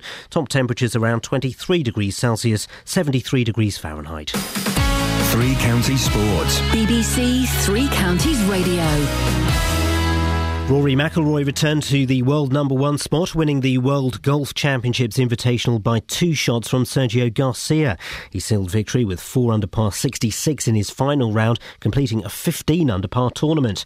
25-year-old says he's feeling confident ahead of the US Open, which starts on Thursday. That's what I'm most proud of, is keeping that mindset of not letting myself fall into any sort of complacency, just to keep going, and just happy to win again, and obviously very confident going into the PGA. The Commonwealth Games have come to a close, with Geraint Thomas securing a 5th and final gold medal in the road racing. Thomas spoke afterwards about Peter Kenyuk from the Isle of Man, who led the race from the start, only to be overtaken in the closing stages. It's unfortunate for him. I think he was hoping for a few people to go with him, and so he was stuck out there on his own, and so it's just unfortunate for him, but he'd kind of bought his ticket, so to speak, and that was it. So Britain's men's number one tennis player Andy Murray has confirmed that he wants Amelie Mauresmo to remain as his coach for the foreseeable future. Murray says he's enjoyed working with Mauresmo and reveals they made plans to keep working together following Wimbledon. And finally, in cricket, Buckinghamshire side Dinton lost to Great Chew in the semi-finals of the National Village Cup. BBC Three Counties News and Sport with more at 8 o'clock. Call 08459 455 555. BBC Three Counties Radio. Morning! If you want to give us a call, now's an excellent time to do it. Let's have a little recap on some of the things what we done be talking about. So, there is a study out that says, them video games that are really bad for everyone and stuff, they're not actually that bad for you and stuff. If you play... This is Oxford University. This isn't like... Hang on, let me think of a relevant organisation that might be biased. Electronic Boutique? No, hang on. Game? No, hang on a second. Anyway, they basically said if kids play video games, maybe an hour or so, not too long, then it's good for them. And it is good for them. And also, the whole good for them or not, do you know video games, they're fun? They're fun! Of course, if they should be playing roughly age-appropriate games, but they're fun. All these people that say, video games make you a loner and a psychopath and a deviant and a killer. No, they don't. There was a story in the paper last week, I think probably the Mail, linking Call of Duty, which is quite a violent video game for adults, with people going off to fight in Syria. What? How on earth have you drawn that conclusion? Because the young men that went off to fight in Syria had played Call of Duty. It must have been that then. It couldn't have been the fact that, they ate cornflakes. Cornflakes linked to jihad in Syria. maybe they watched EastEnders. EastEnders linked to jihad in Syria. No, it was the Call of Duty what done it. Really? Guys? Whenever some psycho kid runs around an American school shooting people. He liked violent video games. Oh, that must be what did it then. In the 80s, it was, he liked violent music. Oh, that must be what did it then. Not the fact that maybe the kid that did it was psychologically damaged, was actually mentally unhinged. Video games are good for you. Fact. 08459 455 555. The other big story, it's on the front page of The Sun. Where have I put The Sun? Here it is. At the going down of the sun, remember them. David Cameron tonight leads Britain in a poignant lights-out tribute to the millions who died in World War I. The PM has ordered every light in 10 Downing Street turned off at 10 p.m. and a single candle placed on the doorstep. So basically, what you're being asked to do, 10 o'clock, you turn off all your lights, maybe leave a lamp on, or a candle if you still have them. Does anybody still got candles? We haven't got candles. We've got birthday candles. I'm not going to light a birthday candle at 10 o'clock. That would be weird. Has anybody still got... Can we go off on this ever such a slight tangent, please? Have you got candles in your house, and where on earth are they? And have you got them somewhere that you could find easily in a power cut? Now, in the 70s and the 80s, when there were power cuts like every 20 minutes... we all knew exactly where the candles were. We don't got any candles anymore. Who has candles? I can turn my iPhone into a torch. It's got a new thing on it. You can turn it into a torch. I only found that the other day. It's brilliant. So why would anybody still use candles? Where is your candles? 08459 455 555 is the telephone number. But also, with this World War I thing, and we're continuing or restarting our World War I series at about 8:15. Will anybody be doing this? Is anybody going to be doing this at 10 o'clock, turning off the lights and lighting a candle? It's a nice idea, but I just wonder if people are actually going to do it. We've spoken to two people. A lady of an age, I think we can say politely, and Luann, who I suspect is older than her voice would imply. I think she's a little bit older. 08459 455 555 08459 455 555. Yeah, it's a nice idea. Okay, and yeah, of course we should look back on World War I and remember it. But is anybody really connecting with it? 08459 455 555. Nick's on the line. Morning, Nick. Good morning, Ian. How are you? Do you know what, Nick? I'm all right. I thought I was having a heart attack on Friday. No, I did. Honestly, I thought I was having a heart attack. I went to bed, and suddenly I felt very nauseous, started sweating, and my old chest was going like Billy-O. But luckily I didn't. I'm alive and I'm well. That's a conversation killer. As long as it wasn't an Ian Lee killer, that's the main thing. Nick, what have you got for us? An incident happened last night. It was quite bizarre. It's very unusual for the area. Yeah. I live in Clifton, just outside of Shefford. Yeah. And just about approximately 12:20 last night, there was a vehicle coming up the road called Newest Crescent, which is near a local Indian restaurant, and it was apparently it was a Jeep Cherokee, and it was speeding up the road. It was like a frenzied movement across the road, and apparently it hit 12 or so cars. I'm not exactly sure, but I just wondered if anybody else had seen or heard. So there was a Cherokee Jeep in a frenzy. Well, it was I don't know. It was waving over the road. It was hitting cars. Oh. It was very, very unusual. Well, it is unusual, and it's done damage to these 12 cars, I'm assuming. Well, I've personally myself, I've seen 3 cars that it's hit and done some, bad damage to, but. There was lots of people in the street last night who said that it had been hit cars in other roads in the other road in the street as well. And did they catch the person that was driving it? No, the person was very erratic, very fast moving, and just drove off. So yeah, nothing was. No, I don't believe yet. Anyway, they've caught them. It's very possible because this happened last night, and I've only just sort of come to this morning. So, Dick, hang on, you've only just come to now? Well, no, I've been awake. It's 20 to 8, mate. What are you doing? I've been up since 4. You're a good man. Yeah. Someone's going to do this rubbish. So just tell us where it was again, Nick, because maybe somebody heard something or saw something. Okay, I do know it was in what I heard was in Newest Crescent in Clifton. Yep. Which is one of the estates, and also there was something happened in Miles Drive, which is another road off Newest Crescent.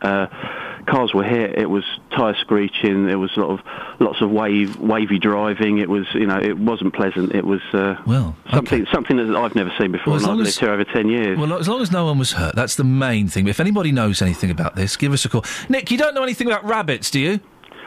Oh no, not recently. Anyway. No. Okay, Nick. Thank you very much. He hesitated for a second there. Was he about to lie to me and pretend he did? 08459 455 555. The reason I mention rabbits, we have Benjamin Bunny, who lives with us and is a joy, an absolute joy. And last night, as I was trying to get him back into his hutch, which is not a joy, I have to play mind games with the rabbit. To get him in the hutch, right, bedtime, I sort of chuck some food at the back of the hutch. And then I have to go back in and watch through a crack in the door. I can't stand outside because he won't go in to the hutch. If I do that, I have to go in and I say, "All right, Benj, I'm off now. See you later, mate." So he thinks I'm going completely.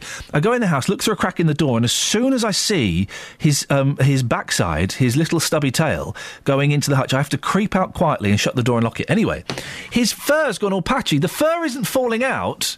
It's just kind of different colours. Does anybody know what this... Am I killing Benjamin Bunny?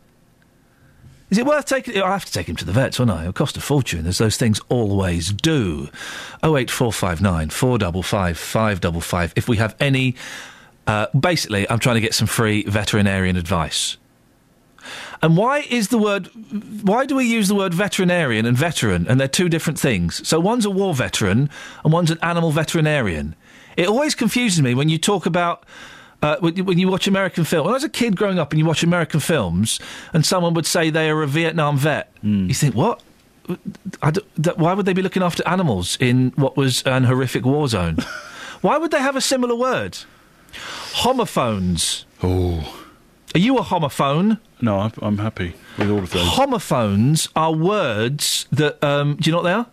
Are they words that get mistaken for other ones? They're words that are that sound the same but have different meanings. They're often spelt differently. So, 2 and 2 are homophones, or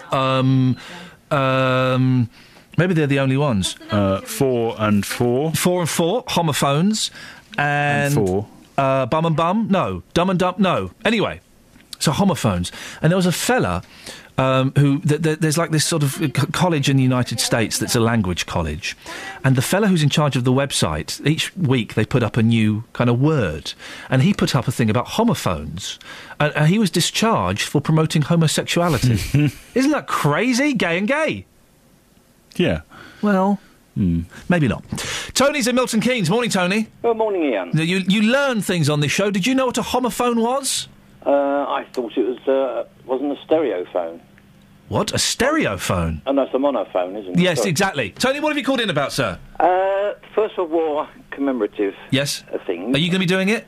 Yes, for one particular reason. Go on. Because it's a little-known fact. You can type it in on the internet, but there's very scant information. When the First World War broke out and Germany overran Belgium, the whole of Belgium came to Britain. In fact, me and hundreds of thousands like me are here because of having Belgian refugees in this country. Not that the whole of Belgium didn't come to Britain. Literally. Hang on a minute. The King and Queen, all of the Crown, all of the government, all of the structure, the civil service. Literally the whole... In World War One, you're saying literally the whole of Belgium came to Britain? Well, 150,000 Belgium... the estimation is between 225,000 and 265,000. That's official records. Gosh. But beyond that, it's likely to have been 1.2 million. Flippin' heck! Yeah, my grandfather was Belgian. He was from the Belgian Congo, and In 1916, once Germany overrun that, they were called out from there, and he came to Britain. Wow. He was a civil servant, so he got a good job. Met my grandmother, who was a munitions worker. Beautiful. And love struck. Yeah. That was it. But you find there's very little information on it. Yeah. And I have been contacted by somebody at University College London who's writing a paper on it. Oh. But again, we've tried to get TV programmes to include it in the First World War commemorations. By 1917, you may have seen this, because Max Hastings has done a programme about this. Yeah. This country was on the brink of defeat because we ran out of the ability to produce munitions. We had no more cordite. We had no more factory workers. And so the Belgian refugees... They managed to turn it around. Tony, I'm moving on just because I'm late for the travel and the weather. Thank you very much. You've got the Belgian story out there. All of Belgium came to Britain? Travel news for beds, cards and bugs. BBC Three Counties Radio. There's an accident in Milton Keynes on Brinklow roundabouts where Tungwell Street meets Standing Way. Police are still there. One lane's blocked on the roundabout, causing queues. Quite busy on the A602. Speed sensors picking up delays between Stevenage and Watton Stone. Delays in both directions, our speed sensors suggest. The M1 slow London bound 10 to 9 approaching the Redbourne turn-off. Anti-clockwise M25 usual congestion 20 to 16 now. That's Kings Langley all the way around to the M40, and it's busy into London on the A1 as well as the M1, actually fairly heavy southbound towards Junction 2. James Worley, BBC Three Counties Radio. Thank you very much. All of Britain was full of... No, hang on a sec, hang on. All of Belgium came to Britain? Really? All of it? That's not... No. 7:47, it's Monday the 4th of August. I'm Iain Lee. These are your headlines on BBC Three Counties Radio. A Bedford doctor who was struck off in 2002 is handing back his MBE. People in Nebworth are unhappy about a solar farm that could be built near their homes. And it's exactly a century since the start of the First World War. Let's get the weather. Beds, Herts and Bucks weather. BBC Three Counties Radio. Hello there, plenty of sunny spells around today. A few isolated showers though this afternoon. Not all of us will see them, but there could be some heavy ones. Temperatures up to about 22 or 3 degrees Celsius. And tonight a largely dry night with clear spells, a little cool, so quite comfortable again, with lows of 12 degrees. And tomorrow after a bright start, it does cloud over somewhat. However, we should still see some sunshine with highs of 22 or 3 degrees Celsius.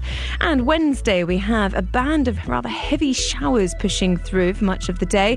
Thursday, though, we have sunny spells and isolated showers again, returning to heavy rain on Friday. That's your latest forecast.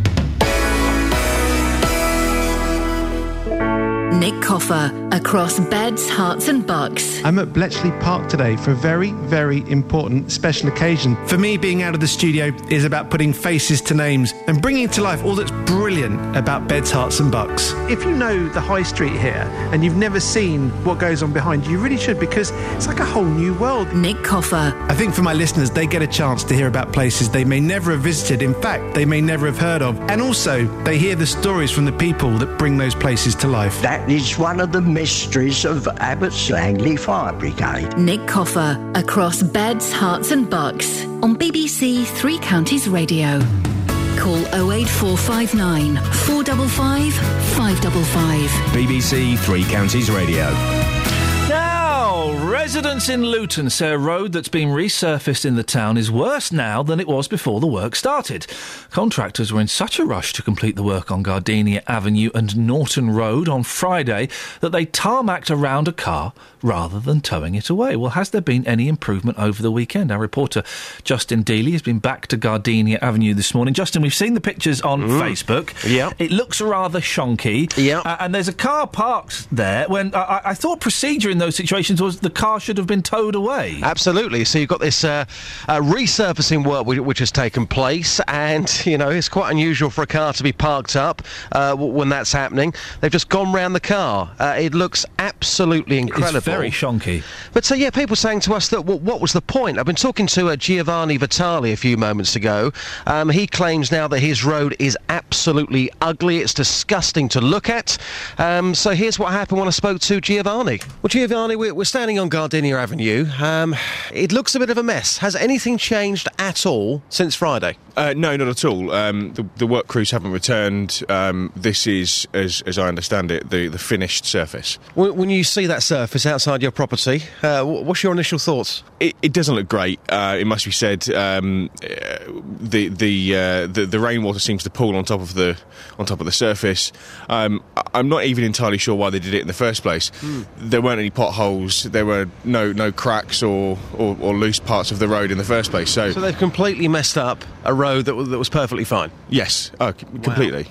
Incredible. So on Saturday, you mentioned rain. It rained quite heavily on Saturday, certainly Saturday afternoon.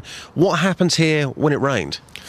So the water was just pooled on the top of the road in quite big puddles that were just sitting there on top of the road and not running off. It's just where the surface is so uneven, and there were just big dips in it everywhere that the water was just sitting in. The surface is uneven. You can see where some lorries have gone down the road and they've left permanent grooves in the road, in the surface. And that car as well, which wasn't removed when these roadworks were taking place, that massive hole in the road is still there. It is still there. The car has since moved, but they haven't returned to fill in the surface. So there's just a 3-metre gap where there was a car. So you can just see it's just going to lift up where they've not finished off the surface. You're ultimately paying for this because you're a local council taxpayer. Luton Borough Council, somebody's not going to come on the programme from the council this morning. What would you like to say to them? I'd just like to ask them why they've done it. There was nothing wrong with the road. I've seen other roads around Luton that have got the same signs up saying the same work is going on, and those roads are perfectly fine as well. So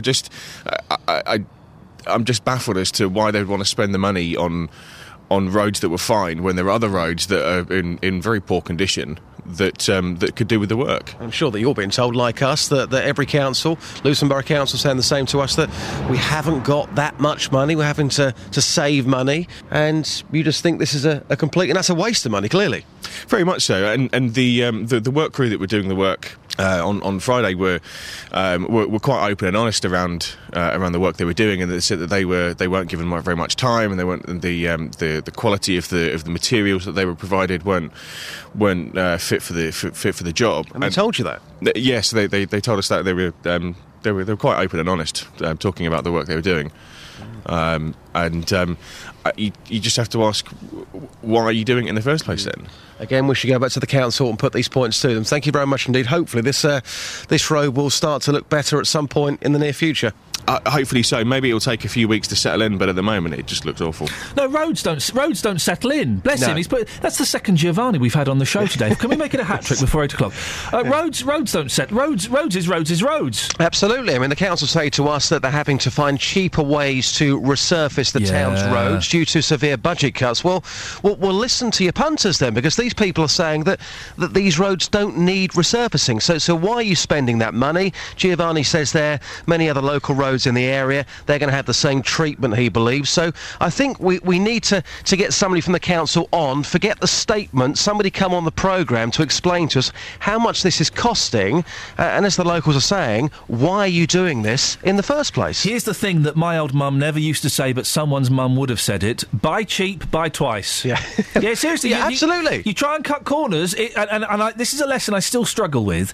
You try and cut corners to save a few quid, you end up having to do it all over again. Do you know what, boss? What was I saying to you 2 or 3 weeks ago? I wasn't listening. Oh, okay. Shall I repeat it? I mean, I won't listen now, but someone might. Someone might. Go on. Just talking about shirts. You know, I was saying, if you go and buy a decent shirt for, £60 or so... What? Yeah. I couldn't... 60 quid on a shirt? That will last you, probably, if you treat it well, a good 10 years. What? You can go and buy 3 cheap shirts for 60 quid, the same price, and within a year, you'll have to throw them away. We've had a real glimpse into your world. Justin, in the next hour... Yes. World War I, 100 years today, where people are being asked to turn off their lights and light a candle. I think it's a cracking idea. I just wonder how many people will actually be doing it. It's a lovely idea on paper, isn't it? I have spoken to a couple of people about this already this morning in Luton, and they were saying to me, no, I won't be doing it. I mean, the people I spoke to didn't even know about this in the first place. So this evening, they won't be turning out their lights. They won't be lighting a candle. I'm not convinced I'll find anybody this morning who will be doing that tonight. I could be wrong. Justin, we'll speak a little bit later on about that. Thank you very much indeed. I've just noticed that The Sun have done some spoof... Maybe it's been taken out already. They've done some spoof covers of The Sun. Who do you think you're kidding, Mr. Kaiser? Dred Zeppelin?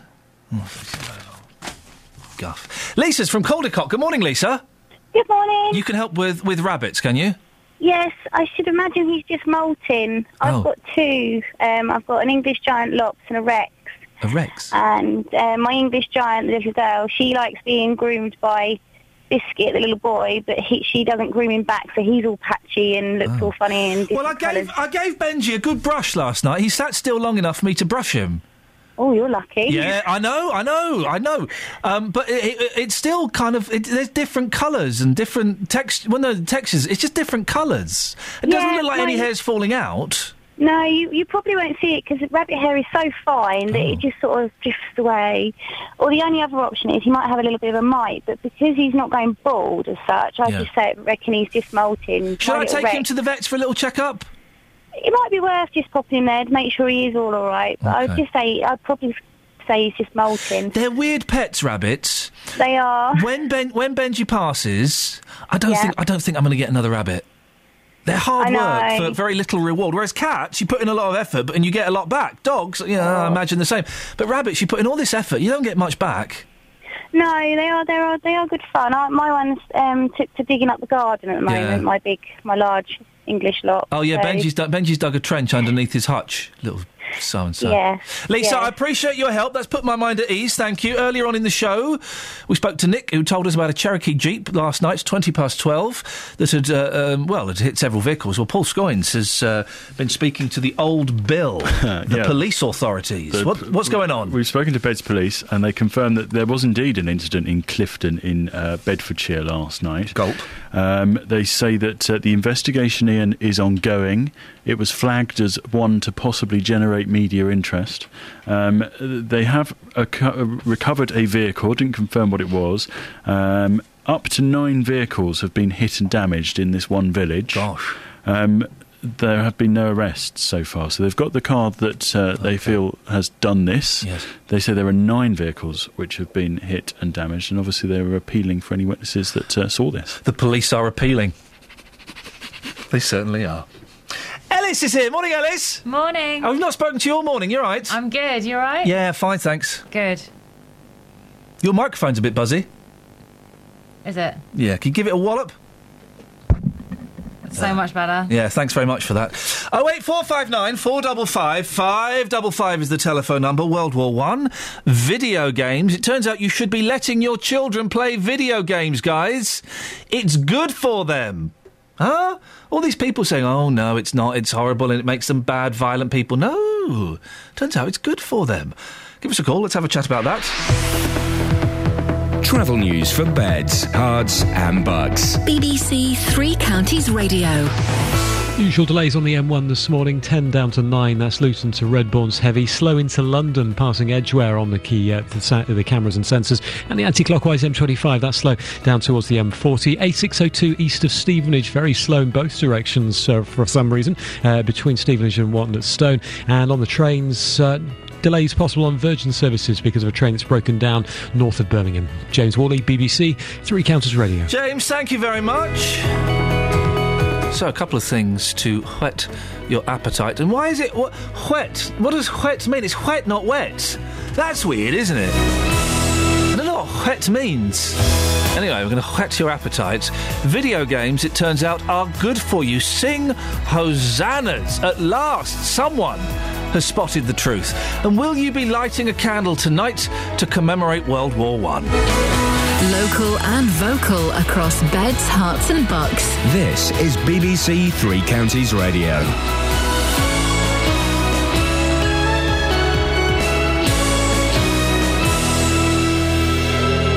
It's 8 o'clock, I'm Lee Agnew. The headlines: Bedford doctor returns his MBE, a candlelit memorial to remember the First World War, and people in Nebworth say they don't want a solar farm. BBC Three Counties Radio. A doctor working at Bedford Hospital, having been struck off the medical register twice, has handed back his MBE.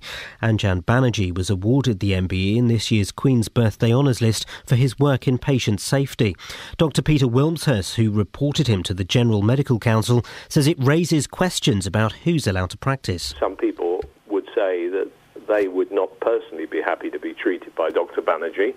I mean, I don't know how his skills have improved since the GMC's hearings, and his conduct has improved, but he has been removed from the medical register on 2 occasions.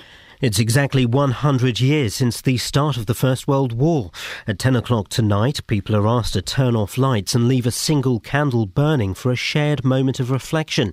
Dr Stephen Clark is from the Royal British Legion, who want the public to take part. It's really the first opportunity for the whole nation to participate in terms of, at some stage, to reflect on what it means for our history and our identity. And it's really about your personal connection to the First World War and about the cost of that war. 4 men are due to go on trial today accused of murdering a teenager in Bedford. 19-year-old Isaac Stone was fatally stabbed in January. Jane Killick reports. Isaac Stone, a rapper who was also known as Dynamic, was stabbed in Costin Street on the 25th of January. 19-year-old Fahim Khan from Fenlake Road, 21-year-old Mohammed Hussein from Maitland Road, and 20-year-old Javid Mir and 18-year-old Rubel Mir, who both come from Costin Street, were all arrested following his death. They're due to stand trial at Luton Crown Court, charged with murder, attempted murder and possession of an offensive weapon. People in Nebworth are fighting plans to have a 50-acre solar farm built behind their homes. It's one of 5 solar farms planned across North Hertfordshire. Nick King, who lives nearby, says putting solar panels in fields is the wrong decision. There's a new government policy that's come out which is suggesting that the energy should be on medium-sized on-site commercial premises. So if there are going to be solar farms like this one, they should be as part of an industrial area, the roofs of industrial buildings, and also the roofs of domestic properties. Residents in Luton say a road that's been resurfaced in the town is worse than before the work started. Contractors tarmacked around a parked car when they began work on Gardenia Avenue and Norton Road on Friday morning. In sport, the Commonwealth Games has come to an end with England at the top of the medals table. And in golf, Rory McIlroy has won the World Golf Championships Invitational in America. The weather will be dry with sunny spells at first this morning, but cloudy with scattered showers this afternoon. Top temperatures around 23 degrees Celsius, that's 73 degrees Fahrenheit. You can get the latest news and sport online at bbc.co.uk/Three Counties. BBC Three Counties Radio's big tour of beds, hearts and bucks. Homely, friendly. Oh, it's got everything you want. It's all about where you live. It's just a lovely place to live. Everybody's friendly. And all this week, we're featuring Amptill and Flitwick. Flitwick is a good community, small town with everything you need there, from a supermarket to a swimming pool. The big tour of beds, hearts and bucks. BBC Three Counties Radio.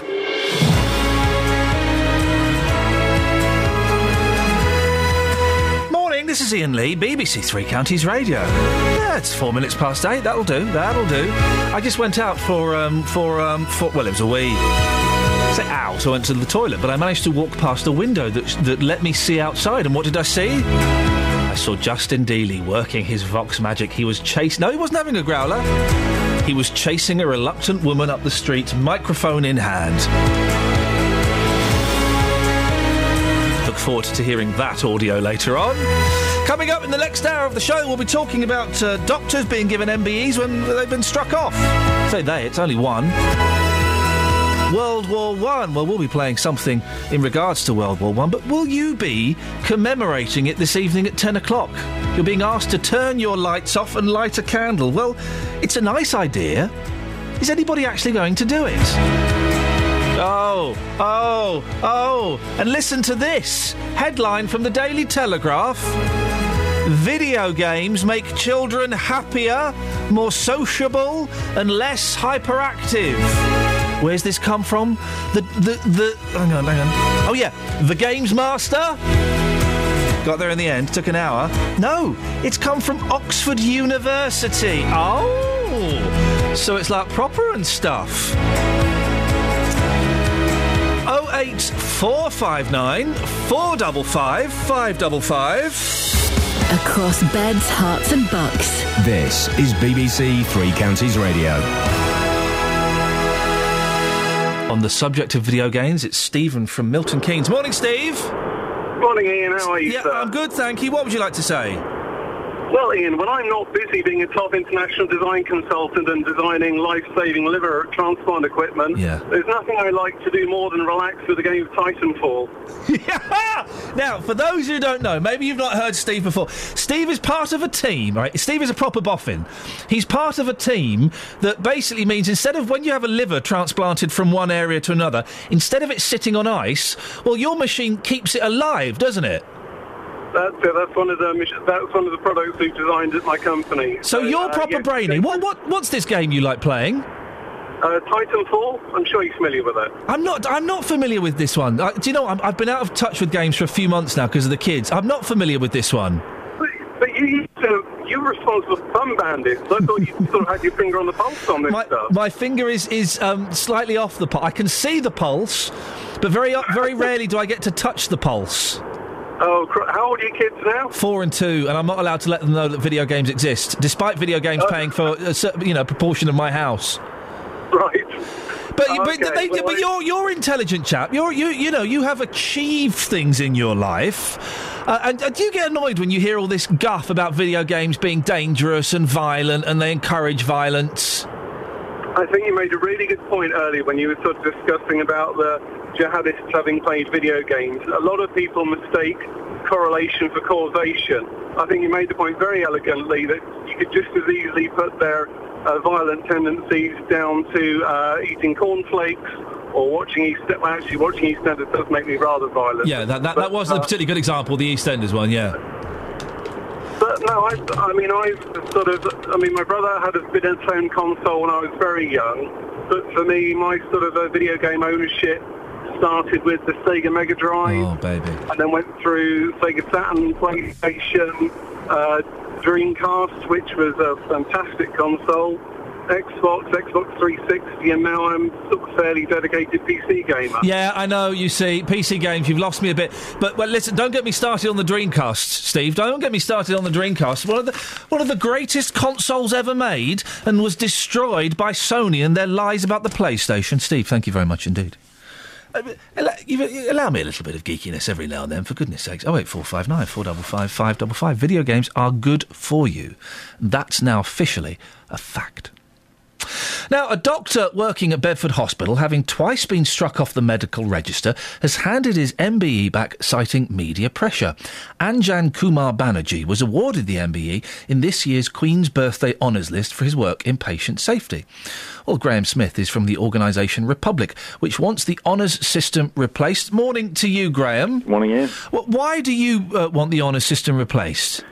Well, the whole system is I don't think it's putting too fine a point on it to say that it's corrupt. I mean, it's basically, there's a whole load of people at the sort of community level who are deserving of some kind of recognition, and they get given the lowest honours. But right above all of that, it's a lot of civil servants and party donors and friends of the party leaders and business people and all these other people, plus another layer of celebrities who just get given gongs to kind of, add a bit of colour and flavour. And I just don't think that that the whole honours system has no value anymore. It doesn't mean anything anymore. And so when someone says, well, a doctor's been given an MBE and then a doctor's given it back, it doesn't really make any difference. It has no value in the first place. Maybe we'll get onto the celebrities in a bit, because that does leave me scratching my head. It seems in this case that the wrong Dr. Banerjee was awarded the MBE. There was another doctor of the same name. The MBE went to the wrong person.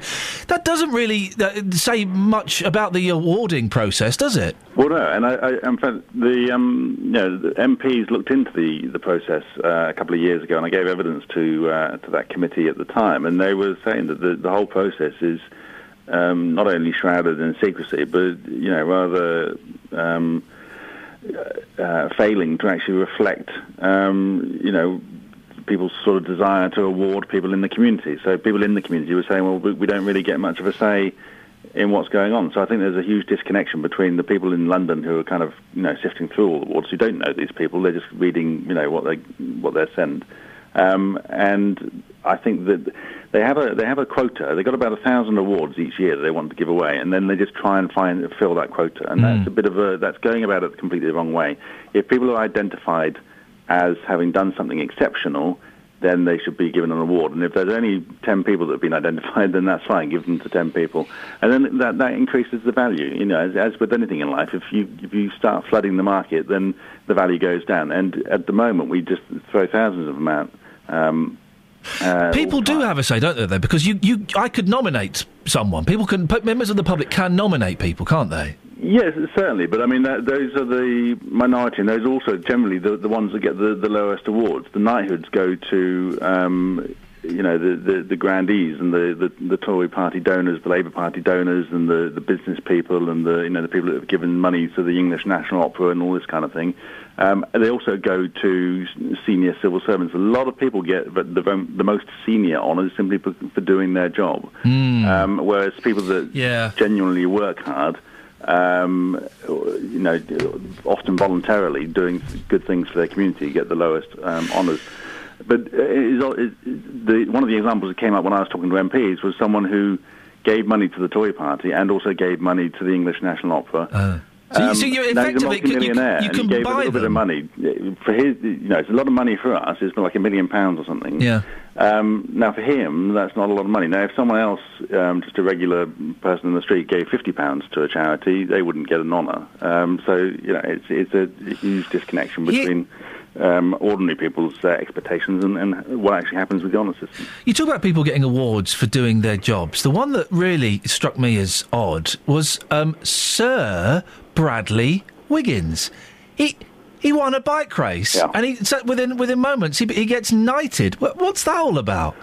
Well, I tend to agree. I mean, I think that we've had a really fantastic couple of years in sport, and with the Olympics and the Commonwealth Games and a whole load of other Wimbledon and Andy Murray and so on. But they work hard and they win awards in their sport. Yeah, he won the Tour de France. That's a great award. Yeah, absolutely. And getting a gold in the Olympics is far more prestigious than getting a gong from some anonymous committee in London. And I just think that it's become a little bit farcical, where now we almost automatically expect anyone who wins a medal in sport to then be given a gong, and that again just devalues the whole thing. I also don't get. I can understand some celebrities, maybe someone like Paul McCartney getting something because he has generated lots of money for the country and he's been an ambassador. But people like Bruce Forsyth and other TV people, they do really well. They get paid really well. They have really cushy jobs. They've got the celebrity and all that comes with it. So for them to get honours has always struck me as very odd, very peculiar. When there are people out there helping dying babies and far more important things. Well, I agree, and I don't agree with Paul McCartney getting a gong either, because he's generated an awful lot of money for himself as well. He's simply done something which he loves doing, which is great. Good luck to him. And I think the honours really ought to be limited, really restricted to those who have really gone above and beyond normal expectations of what you do in society. Obviously there's another category for bravery. You get that in the armed forces.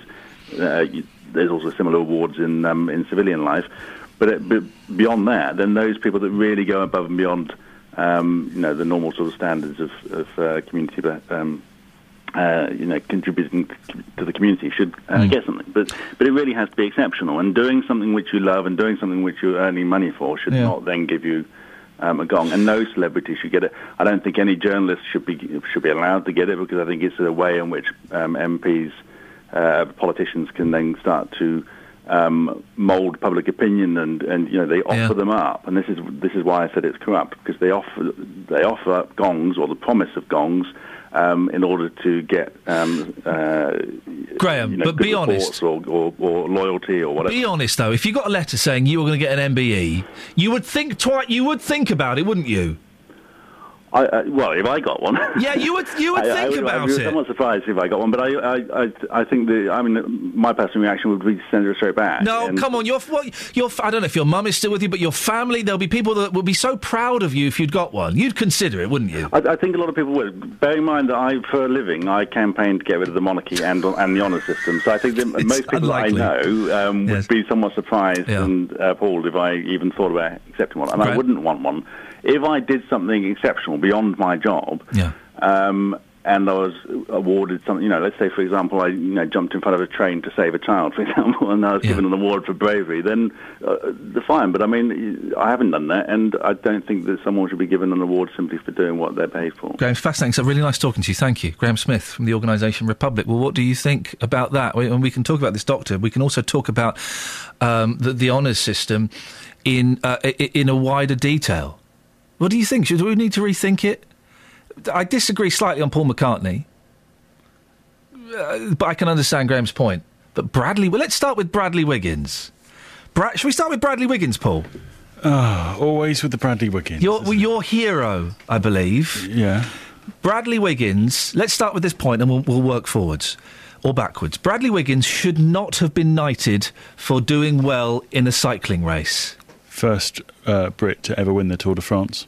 OK. It's quite an achievement. Yeah, his achievement was winning the Tour de France. Arguably the hardest sporting event in the world. Goodness sake. The Tour de France, the hardest cycling event in the... All right, think of a harder one. Did you say sporting or cycling? Sporting event. Oh, mate! Get out of it! Have you ever tried to throw a dart accurately when you've got 1,000 screaming drunk people shouting at you? Yeah, exactly. Travel news for beds, cards and bugs. BBC Three Counties Radio. Well, on the M1, delays on the southbound carriageway towards Luton at Junction 10. Congestion from Toddington services on the sensors. And then into London is slow moving towards Junction 2. The left lane is closed just before the exit slip road at Five Ways Corner. Queues from Gateway services. M25, anti-clockwise 20 to 16. Really slow this morning. Kings Langley all the way around to the M40. A602, we've found out the reason for the delays between Stevenage and Watton-at-Stone. It looks like there are roadworks with temporary traffic lights that are in place until the end of Wednesday near to Hooks Cross. And if you're heading onto the A1, well, into London, very heavy from Stirling Corner to Mill Hill Circus. Usual congestion there. On the trains, Virgin say possible delays up towards the northwest because of a train that's broken down between Wolverhampton and Birmingham New Street. James Worley, BBC Three Counties Radio. Thank you very much indeed. I've just sent Jonathan Vernon-Smith away with a flea in his ear. We're doing World War I in a minute, and so I've asked JVS to come back at 8:30. I hope he doesn't mind, and I hope you don't mind, dear listener. We'll speak to Jonathan just after 8:30. Right now, though, it's 8:18. It's Monday, the 4th of August. These are your headlines on BBC Three Counties Radio. A Bedford doctor who was struck off in 2002 is handing back his MBE. Developers of a solar farm at Nebworth have refuted claims it will be too noisy. And a candlelit vigil is being held this evening to mark a century since the First World War. BBC Three Counties Radio.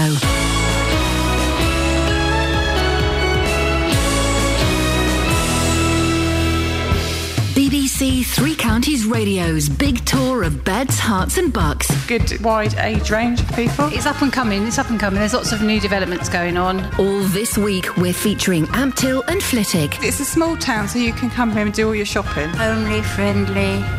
Oh, it's got everything you want. Inviting everyone to where you live. I would say it's a very vibrant place. There's lots of facilities here. It's just a lovely place to live.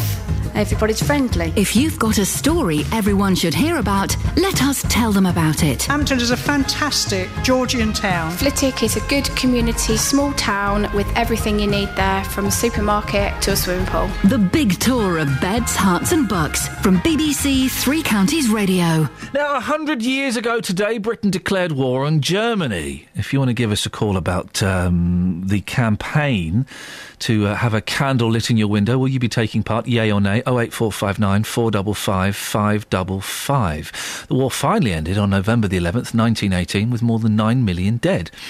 In the intervening years, everything changed. Recently, some old police records were found in Bishop's Stortford, which shine a light on how the war altered policing on the home front.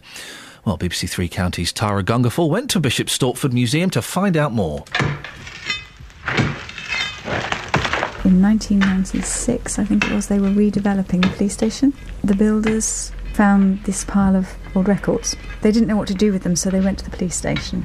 I'm Sarah Turner, I'm curator at Bishop Stortford Museum. What you see within the records is the war at home in microcosm through the eyes of those policemen and what they're actually doing. Inspector O'Connor's journal from 1915 is very detailed. The 11th of February. Received report of attempted suicide of a private from the Beds Regiment of Bartholomew Road by shooting himself with a rifle. Removed him to hospital. And that's all there is in there. But a few days later, he goes to the hospital to check up on him. I'm Andy Bliss, Chief Constable of Hertfordshire. As police officers now and then, you can't cut yourself completely emotionally from what you deal with, and I suspect that very much is the human side of the inspector, having dealt with another human being in absolute meltdown, actually showing humanity and going seeing him in hospital to see if he was okay and perhaps say a few nice words to him. That's often what we do. There's more detail at the petty sessions. You find that he was in the dock with his left arm in bandages. He was a private, was in the firing line for about 2 months before returning on sick leave. His wife describes how he was behaving. So he seemed very ill, couldn't get much sleep, had nightmares, could not sleep as he was afraid that something would happen. He used to get out of bed and walk about. During the day he was okay if she was with him, and he was about to go back to the front. And there's Inspector O'Connor, who obviously moved after that point to a different station, giving full description, and it goes on. And then he said to his wife, "You think you'll be able to keep an eye on your husband now he's getting stronger and see that everything is all right?" And she said yes. And I think that's really interesting, because if you think about how hard people were at the front on people who tried to shoot themselves to get out of battle, compare it to that. I find that fascinating. Plainclothes duty in Bishop Stortford town re complaints received of stolen fruit. The newspaper will report on serious cases, but 2 boys stealing gooseberries from somebody's garden, they don't report on. But actually, for me, that's equally important, because scrumping becomes something that is quite a serious offence in many ways at a time in 1917 when rationing is in place, which explains why a policeman spends 6 days sitting outside a chicken coop to catch a dog who's killing chickens. Almost 100 years old, absolutely fantastic. Pocket notebook entries. Very much something I'm familiar with from when I was a young PC. Well, if you'd like to find out more about the role that local people and places played during the First World War, you can visit the BBC's World War I at homepage. Click on bbc.co.uk/WW1, the number 1. You'll also be able to see and hear how World War I changed life in Beds, Herts and Bucks. And tomorrow we'll hear about the role that Cardington Sheds near Bedford played during World War I. Call 08459 455 555. BBC Three Counties Radio. Ruth in Marston Mortain. Morning, Ruth. Good morning. How are you? I'm all right, thank you, Ruth. What have you got for us? I haven't phoned for a long time with anybody, actually, because we're living with son at the moment. Oh. Well, we're in the middle of moving. Oh, okay. And we haven't found anywhere yet. Oh, so how long you're living with your son? Yeah. We were fed up with it, so we just sold the apartment. I bet he loved that, didn't he? Well, we're living next door to where we lived before, actually. Oh. He's on his own with son, and so I'm looking after children. Anyway. How long have you been living with son? About 3 weeks at the moment. Oh, okay. Has he gone mental yet? No. Oh. He has his girlfriend moving in a couple of weeks, so we should hopefully be departing soon. Have you found anywhere? We have, yeah. I've got a few questions tomorrow, but Okay. they're making the most of it while we're here. Oh, so they're getting free babysitting? Well, they've had it for a long time, but we're moving down to the Isle of Wight. Oh, blimey. See, we're going to be a bit more difficult. So. Yes. Oh, Ruth, I feel we've had a nice little round robin there, Ruth. Yeah, I have, yeah. I'm Luann's mum, anyway. Oh, I'm sorry to hear that. I'm so sorry to hear that. So, yeah, she is older than she sounds, but Yeah. equally, I feel about 90 when I talk to her. I imagine she's about 59. No. No? No. 48? No. 46? No, keep going down. She's no younger than 43. No, she is. She's 42. Oh, OK, so she's older than me. That's all that counts. No, she's not. I'm not going to tell you how old she is. Oh, OK, well, well done. Ruth, you've called in. You're not called in to embarrass your family, although you've done that very successfully. Well done. No. This World War I thing tonight, are you doing it? Yes, I am. Why? Because I think, as a mark of respect, it's one thing a lot of people don't have nowadays, or kids don't have installed in them, is respect. And I think if everybody, from the day they were born, was taught. I don't believe in this beating them up and things like that, but they're taught respect, pleases, thank yous, and to respect yourself and your elders. Yeah. And if it wasn't for them, who knows where we would be now? I look at some of the documentaries. I mean, and some of them were 16 years old. And it was kids. They were kids. Yeah. And they went out there and they did it willingly for their country, the same as many of them still do. And I really don't think that any of them get the respect they actually deserve. And I don't think anybody realises. I think part of the thing with World War I, there are two things. It was 100 years ago, so I would imagine that I certainly find, as a 41-year-old, I find it difficult to connect with it. And I do try. I don't brush it off dismissively, but I struggle to connect with it in the same way that I connect with World War II, because my grandparents were involved in that. Yeah. And also, you say 9 million people died. It's just such a huge figure. Yeah, it's hard to personalise it and imagine the faces and the names, isn't it? Yeah, but I've got one of my favourite aunt, actually, the elderly one. She was 102 when she died. Her first husband died in it, and his name's on the memorial in Ampthill. Well, there you go, then. And you sort of look at it, and then, having family and friends that have been involved in the wars, the Holocaust and everything, it brings it closer to home. Now, Ruth, just going off on a slight tangent, you mentioned respect, and I know that you've not done a particularly good job bringing up Luann because she's obviously trouble. But successful, though. Well, yeah, I know. My little boy, he's 4 years old. Yeah. He's been a right little... He's really pushing it at the moment. He's a boy. Is that a difference? Well, I know there's obviously a difference. It is sometimes. Winkles and woo-woos. Our youngest one, who I'm looking after, is 5.5, right. And he is the little angel. He really is. But when he flips, he is lethal. Last night, right? So my eldest, he's 4.5, yeah. And he was really pushing it, okay, and he wouldn't get out of the bath. And fair play, he'd not been very well that day. He'd been throwing up that day, but he was still pushing it. And he's there in the bath, and he says to me, I said, right, we're going to get out of the bath now. No, I will not. Right. I said, son, you're getting out of the bath now. You disgust me. I said, I beg your pardon. You disgust me. Don't you dare speak to me like that. He's copying Daddy. Whoa, what? Really? I think so. I don't think I've used the word disgust, or have I? Maybe. You've got a play school.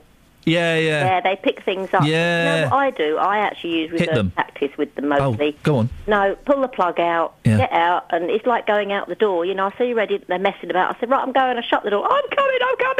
Oh, I've done that in the past. Yeah. And then 10 minutes later, he's sat in an empty bath, covered in bubbles, still refusing to get out. Yeah.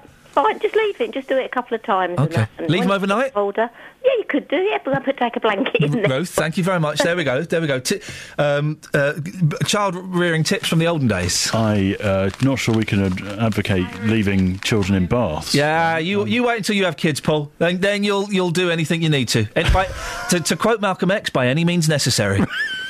Is that what you do? Yeah, by any means necessary. Mr. X certainly had a good point. I think he was talking about bringing up children. I'm not totally sure what his beef was. It probably translates. Yeah. You disgust me. Don't you talk to me like that, son.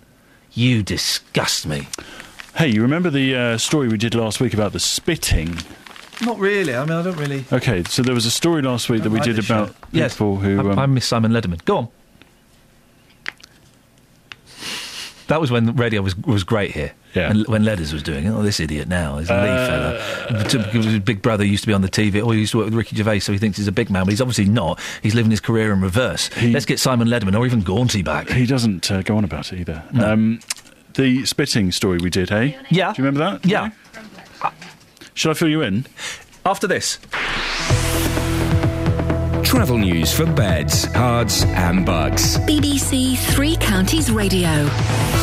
And we'll start on the M1, very heavy southbound towards Toddington Services on the sensors. Slow into London with an accident at junction 2, Five Ways Corner. M1 slow from London Gateway Services. And if you're on the M40, very heavy out of London up to the M25. Anti-clockwise M25, slow moving in patches from 20 Kings Langley down to 16 the M40. It's slow east of Stevenage, between Stevenage and 1 at Stone. The A602 slow towards the temporary traffic lights by Oaks Cross Farm. Work continues there to the electricity cables until Wednesday. And on the trains, possible delays on Virgin West Coast mainline trains because of a breakdown between Wolverhampton and Birmingham New Street. James Worley, BBC Three Counties Radio. Across beds, hearts and bugs. This is BBC Three Counties Radio.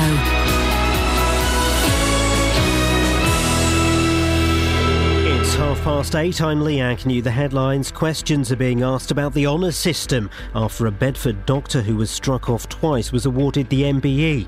Anjan Banerjee now says he's handing the honour back. A solar energy company is refuting claims that a solar farm at Nebworth will be noisy. Solstice Renewables is planning to build the farm on a 50-acre site. Residents in Luton say a road that's been resurfaced in the town is worse than before the work started. Contractors tarmacked around a parked car when they began work on Gardenia Avenue and Norton Road on Friday morning. The weather will be dry with sunny spells at first this morning, but cloudy with scattered showers this afternoon. Top temperatures around 23 degrees Celsius, that's 73 degrees Fahrenheit. Three Counties Sports. BBC Three Counties Radio. Starting with golf, and Rory McIlroy won the WGC Bridgestone Invitational by 2 shots from Sergio Garcia in Ohio last night. He sealed victory with a 4-under par final round 66 to finish 15 under for the tournament. That result, combined with McIlroy's British Open win 2 weeks ago, sees him replace Adam Scott as world number 1. It feels great. To get that number 1 spot again is very special. It's a nice title to hold, and hopefully I can hold on to it for a little while longer. The Commonwealth Games in Glasgow have come to an end with the closing ceremony last night. England topped the table ahead of Australia with 174 medals. That includes 58 golds. Britain's men's number 1 tennis player Andy Murray has confirmed that Amelie Mauresmo will remain as his coach for the foreseeable future. Murray slipped to 10th in the world rankings after splitting with former coach Ivan Lendl and spending time out with a back injury. Murray says he's determined to get back to winning ways. The rankings don't lie in. I need to start winning more matches to push my ranking back up there, but the main goal for me is to try to win Grand Slams. That's what motivates me. In cricket, Buckinghamshire's side Dinton lost to Grace Chew in the semi-finals of the National Village Cup. And the Milton Keynes Dons host newly promoted Premier League side Leicester this evening with a 7:45 kick-off at Stadium MK. BBC Three Counties News and Sport, more at 9 o'clock. Call 08459 455 555. BBC Three Counties Radio. We have some classic bands before we come on air. Classic. My finger was riding the fader thinking, I don't want this classic bants to ever end, but it had to end. It had to end. And no more bants. No more. We's on air. Sorry for sending you away earlier. We're doing World War I all this week, so... so I gather. Half past is... Half past all this week, yes. Is that fine? It's a date. I look forward to it. I look forward to having you at past every morning this week. Gosh. What's on your show today? Coming up on this morning's Big Phone In, have you you've heard this story, I presume, today, that Sir Richard Branson says parents should be allowed to take their children out of school to go on holiday during term time. I'd missed that, but good for him. The multimillionaire Virgin boss argues family trips are an invaluable part of childhood and that young people could learn more from a holiday than they would in the classroom. He voiced his support for the pro-term time holiday campaign after British parents, Mr. and Mrs. Skelcher, were fined £400 for taking their children out of school to visit a dying relative in Australia. Well, from 9 this morning, I want your views on this. Do you think it's acceptable to take children out of school to go on holiday? I'm gauging from you do then. I do, my wife doesn't. One of the many things we disagree on. Oh. Yeah, she wouldn't, I would, at a moment's notice. Why would you, though? Because, isn't it... I mean, let me just present these arguments to you. Let's see if you can bat them away like a pro. Well, no, if they're the same arguments that my wife would come up with, I would just be storming out of here slamming the door. But let's carry on. Well, don't do that. Right, okay, here we go. Here's number one then. Yeah. So number one is that ultimately you are teaching children to be disrespectful to the school rules. You are teaching children that there is more to life than what can be taught from a book.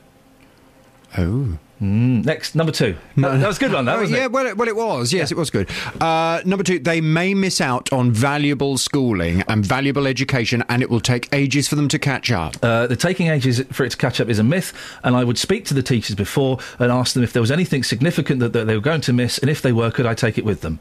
But then you're putting the teacher under undue pressure when they're going to have to help your child catch up on top of all the other work they're having to do. What pressure am I putting them on by going to them in advance saying that we're going to be away between these dates? Is there anything significant? If there is, do you think you could give us some homework to do on holiday? You're being selfish because ultimately you're taking your children away because you want a holiday, not because they need one. Au contraire, I'm being generous of spirit by taking my children to show them outside of the confines of the classroom and allow their imaginations to go wild. They may even pick up a foreign language. From 9, I'm going to see if people agree with you or not. Do you think it's acceptable to take children out of school to go on holiday? I'd love your call on 08459 455 555. And it's cheaper.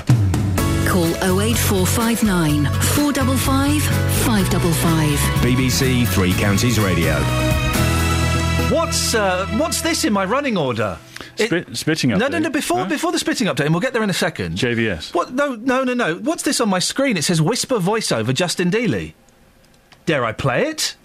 I'm going to play it. Okay. If you hear a whisper, give us a shout. Oh, there we go. It's just more of the wonderful catchphrase. We'll have that.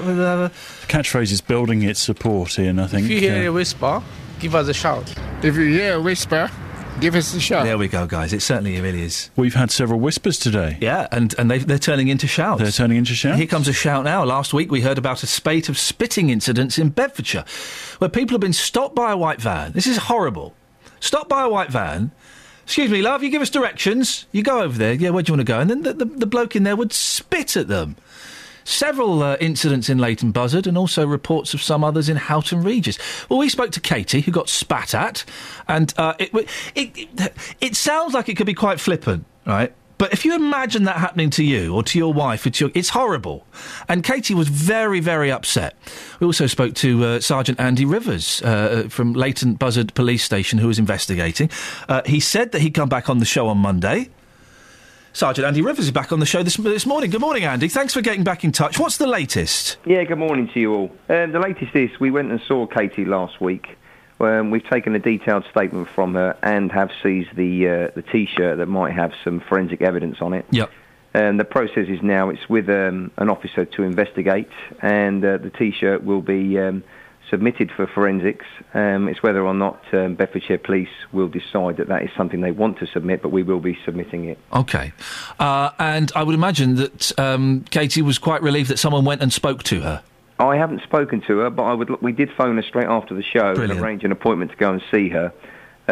All 4 of the offences that we've got have all been pulled together now, so one person's investigating it rather than it being individual officers. OK. So all being well with the 4 of them, we might get a positive result. I say, on the night before I went on the show, the van was stopped. Yeah. We do know who was in the van. I think it's just a matter of putting everything together and hopefully getting a positive outcome. All right, listen, I can understand why you're being a little bit cagey today, as now it's an ongoing investigation. Maybe we can speak to you at some point. I know you're busy and you're off and about, but speak in a few weeks and just follow this up and see how it's going. Not a problem at all. Andy, I appreciate your time. Thank you very much indeed. Sergeant Andy Rivers, 08459 455 555. On FM, AM, online and digital radio. This is Iain Lee. On BBC Three Counties Radio. If you hear a whisper, give us a shout. So, what are we talking about? Let's reset the stall, shall we, a little bit. A few big things. The honours system. Can anybody justify celebrities getting honours just because, they do a lot of work for charity? Well, really, did Bruce Forsyth get knighted in the end? If he did, the only reason he done got the knighthood was because he was kicking off and having a bit of a hissy fit that he hadn't received a knighthood. We should be giving honours to people who are there holding sick children's hands when they die, or people who make a difference to their community. Not people like Bruce Forsyth and Karen Brady, for goodness sakes, multi-millionaires who are doing really well in their job. Come on, guys. OK, hang on, just for a second. Yeah. The Karen Brady you talk about, Yeah. she's being talked about as being a potential future lord. Yeah, she's for a being CBE. Made a peer. Yeah. That's different from getting a kind of an MBE. She's a CBE. She is a CBE. That's what I'm talking about. She's a CBE. I am talking about... I'm not talking about her being a peer or anything like that. That's a whole other corrupt That is system. I'm talking about the fact that Karen Brady, CBE, is a CBE. She's done a lot for the country. What? Replacing Margaret on The Apprentice? Really? Yes, Margaret did give me and my wife a very dirty look on an EasyJet flight to Greece once because we had children with us. How dare you? Filthy look. But really, Karen Brady should get a CBE for not giving me and my wife a dirty look? I don't think so. I've got confused there. There's a lot of the news a lot in the papers today about her being potentially turned into a peer. I know. I've subsequently realised that, and I'm backing down. Well, is that back down going to include an apology to me? It'll go through your people. You could say it on the radio. No, it'll go through your people. It means more when it's in writing. It means more when it's said in a public forum in front of not many people. I'll go to the Luton Town Centre. Probably be more people there, let's be honest, after the latest figures. It's a joke, guys. It's a joke. Get over it. We're talking about that. We're also talking about video games. Turns out they're good for your kids. Yes. All you people that say, video games, they encourage violence. No, they don't. Because most people can tell the difference between sitting there pressing the X button and shooting a pixelated character and going out and creating violence in the real world. 08459 455 555. And World War I, it's 100 years since the start of World War I. People are being encouraged to sit in their homes in the darkness at 10 o'clock at night with just a candle lit. Is anyone going to do it? Really? Lynn's in Bletchley. Lynn, are you going to do it? Yes. Tell me why. As a mark of respect for all of those that have lost their lives, we all know people that have got relations, or further back, if we haven't got anybody ourselves, that died in the First World War, but not just the first, Second World War, and past and present conflicts. And I think we should mark it. See, I haven't. I don't know my family tree well enough to know if any of my relatives fought in World War I. And I don't... And by the way, listen, I'm not knocking this idea. I think it's a cracking idea. I think it's a nice idea. I'm just questioning it. Just questioning if people will do it. I don't know of anybody who has a direct connection with World War I. I'm sure there must be, but I don't know it. There is. I do the poppies every year in Bletchley, and I speak to lots of people, and they tell me all different stories, and some are from their relations that they lost during the First World War, and the Second, obviously, and obviously present conflict. So you hear, so there is people, and I know there's going to be a lot of people tonight. I've already got my poppies up at the window. Yeah. And I would be doing my candle. Lynn, by the way, have you got? Did you have to go and buy a candle specially, or have you got candles in a drawer somewhere? No, I've got a candle, but I've also got the battery candles. Oh yeah. Yes. Oh no, you're not going to use one of those tonight, are you? Well, no, I'm not. No. I'm going to take one round to a couple of people in the bungalows. Oh, where I live. Again, very generous of you. I hate the battery candles. No, I know, but these look original. Really? They can't have a problem. Oh, okay, all right, fire hazard. And about your little boy. Yeah. You need a naughty step. I thought, because the thinking on how we bring up our kids changes like every 5 minutes. I thought the naughty step was kind of out of favour again. Well, I don't. I had a naughty chair, but I also had the naughty step. Naughty chair. I had 5 children of my own, but I also took in some children.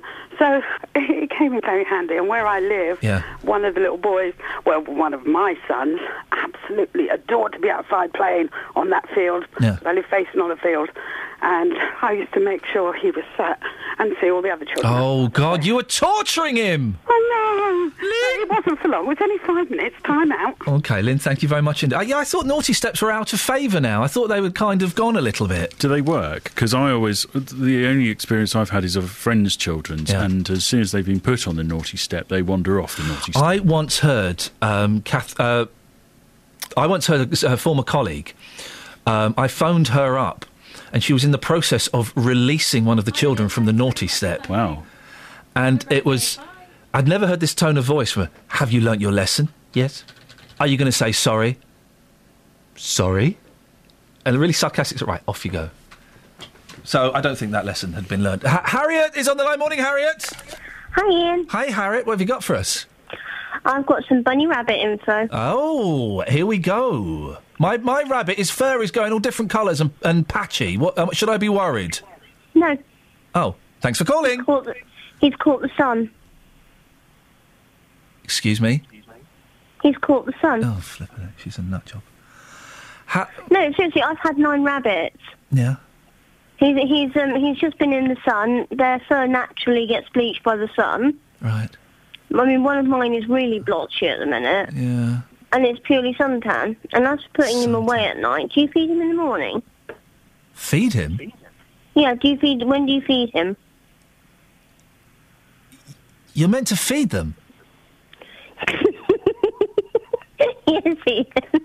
Oh, crikey. I suppose we could start feeding him in the morning. I just assumed... No, I'm thinking... they were self-sufficient.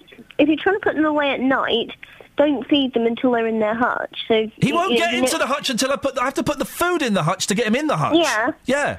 Yeah, but you don't give him any food in the morning. Because if he knows his food is at bedtime, he's more likely to come in. I thought you were supposed to feed them... You're supposed to feed them twice a day. Mm-mm. Once. Ah. Depends on the breed. What breed's Benjamin? He's a bunny. He's a bunny. Okay. Fair play. Thank you very much indeed. Suntan on a rabbit. Are you bonkers? Travel news for beds, cards and bugs. BBC Three Counties Radio. The A602 really slow east of Stevenage. Between Stevenage and Walnut Stone, there are temporary traffic lights set up outside Oaks Cross Farm. That's causing delays each way, east and westbound on the 602 this morning.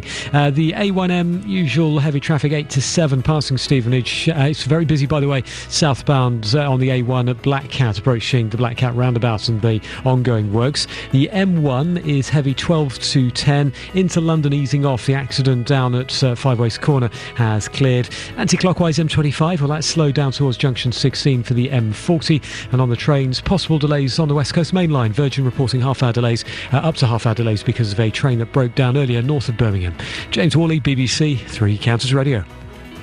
Thank you very much. A suntanned rabbit. That was a wind-up call, yeah? We just had a prank call on the show, didn't we? 8:47. It's Monday, the 4th of August. I'm Iain Lee. These are your headlines on BBC Three Counties Radio. A Bedford doctor who was struck off in 2002 is handing back his MBE. Developers of a solar farm at Nebworth have refuted claims it will be too busy. And a candlelit vigil is being held this evening to mark a century since the First World War. Will you be taking part? Do you feel any connection with it? 08459 455 555. We'll talk to Justin about that. But before that, let's get the latest weather. Here's Georgina. Beds, Herts and Bucks weather. BBC Three Counties Radio.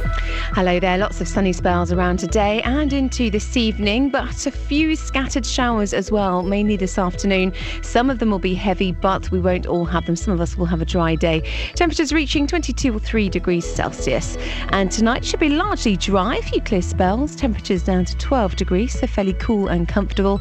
And a bright start to tomorrow. It does cloud over a little, but there should still be some sunshine around and similar temperatures to today.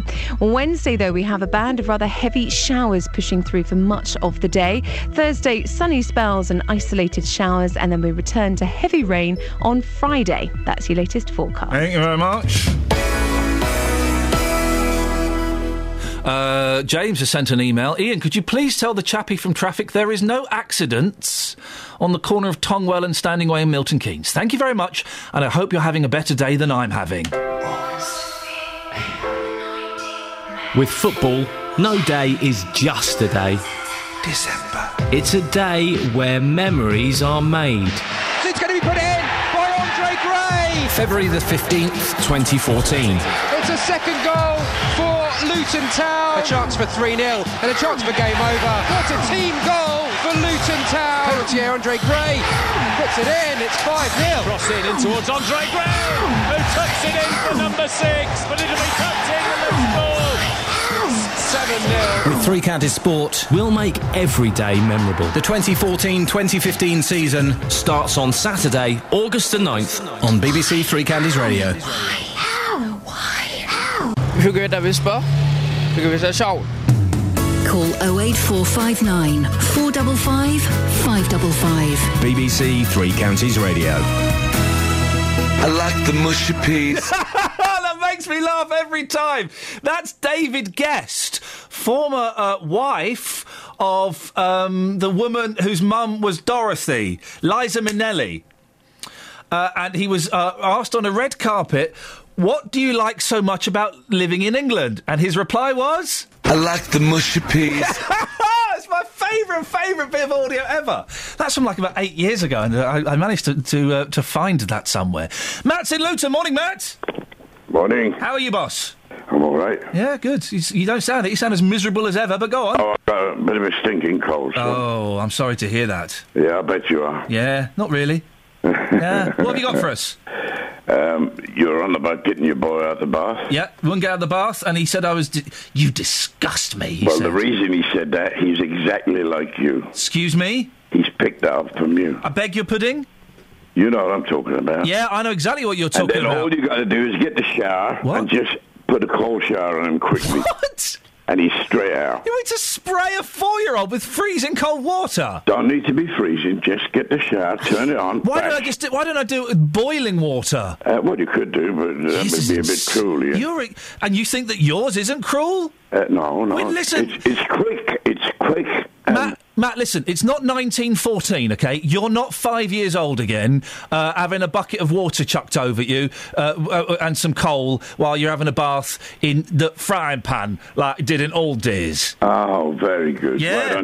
Why don't you insult me more often? OK, I will do if you want. You're not having to go scrumping to steal apple because you're not got enough bread in ration, and we never saw banana till we were 52 years old. Well, there you go. There you go. You see where your children pick it up from? Probably from you. No.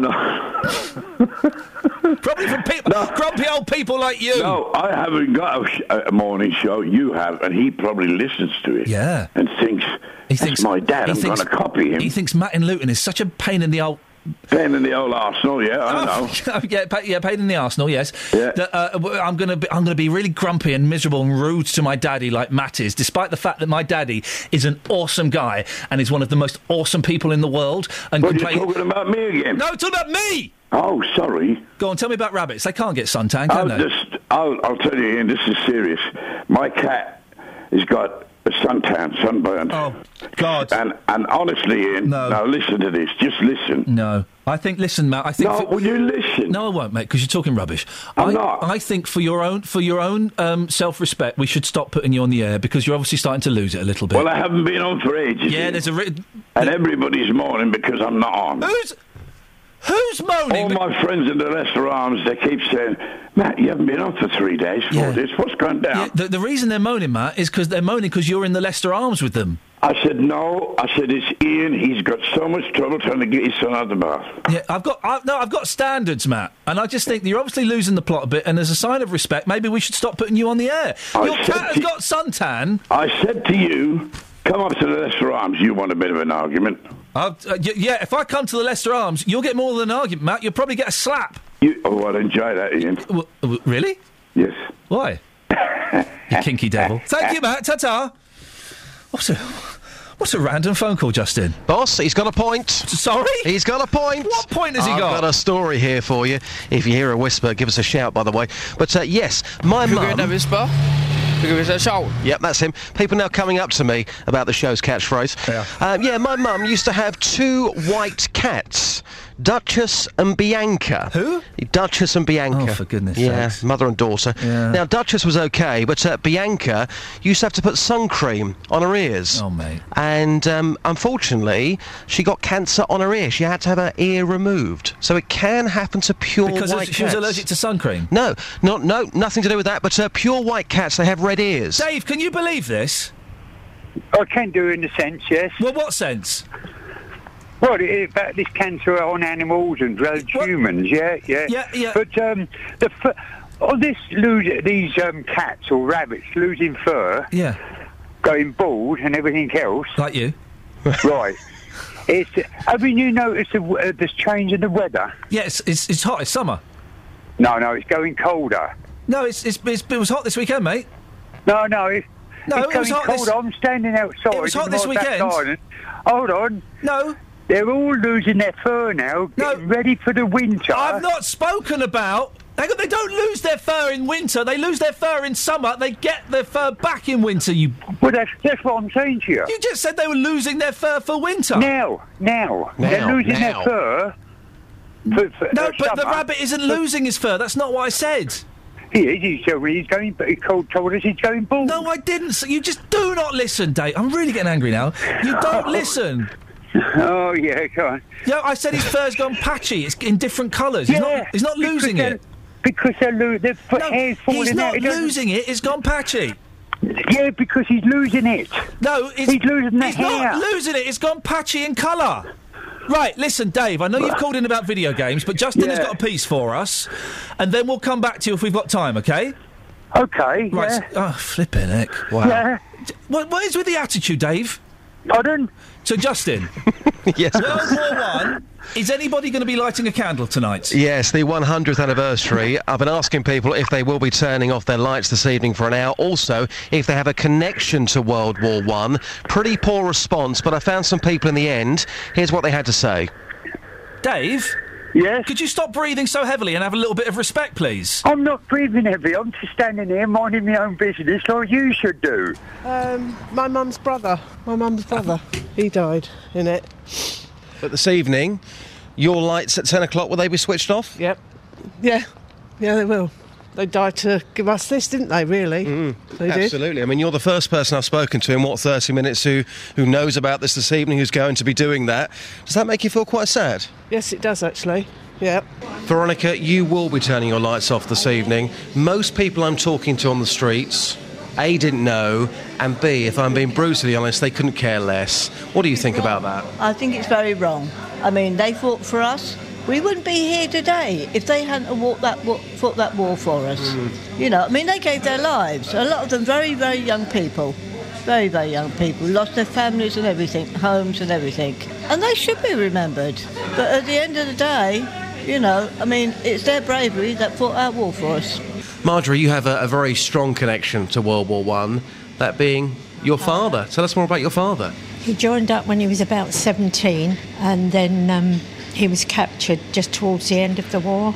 And a German that had lived in England recognised him, and he cut the barbed wire because in those days there weren't camps. They were all enclosed in barbed wire. And they escaped, and they, of course, had to walk through to get home, got through to Belgium, and the peace was declared. So, of course, he just got home then. But instead of the Red Cross, there used to be societies that helped prisoners.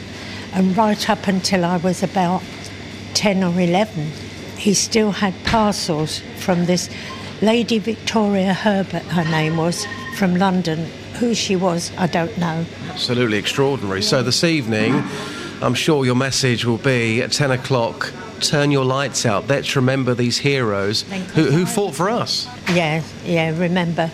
Because there was so many young people that I don't think today they'd get the volume of volunteers if there was another war that they had. You know, they were so patriotic.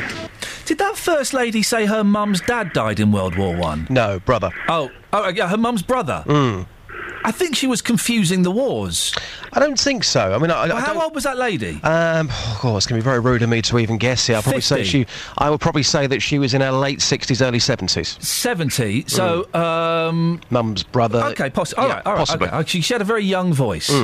Some great stuff there, great stories. Yeah, but I mean, it's sad though, because you go out this morning and most people haven't got a clue what you're talking about. Of course, today being a very, very special day, this evening at 10 o'clock, turn your lights off, light a candle. Let's remember these heroes. Hopefully, we've got the message out there and we can make a bit of a difference. Do you know what? If I weren't, I will be asleep. If I weren't asleep, I would probably do it to have a moment's reflection. I think you would do, absolutely. I think, hopefully, the majority of people, when the news gets out today, the majority of people hopefully will do something tonight to remember these heroes. Justin, good stuff. So you can do sensible stuff when you try? Yeah, sometimes. How's your nipple? It's fallen off. OK, thank you very much. Dave! Yes? You wanted to talk about video games? You're going to switch me off, mate, because it's 9 o'clock, isn't it? Correct. Go on. So perceptive. Travel news for beds, or predictable. Hearts and bugs. BBC Three Counties Radio. The southbound A1 towards Black Cat, usual congestion into the roadworks. Delays passing Stevenage on the A1M at 7. A602 east of Stevenage towards Watton Stone, slow into the ongoing works. Temporary traffic lights are in place for electricity works. And the anti-clockwise M25 slow down to 16. First Capital connects delays down through London because there are signalling problems at London Bridge. James Worley, BBC Three Counties Radio. Thank you, James. Misery on Twitter rather astutely says, in capital letters, who the hell calls a cat Bianca? JD's mum, that's who. Jonathan's up next. We're back tomorrow at 6. Ta-ta. Local and vocal across beds, hearts and bucks. This is BBC Three Counties Radio. Thank you, Ian. Good morning. Welcome to the JVS show. I'm Jonathan Vernon-Smith. It's Monday, it's 9 o'clock, and on today's Big Phone In, do you think it's acceptable to take children out of school to go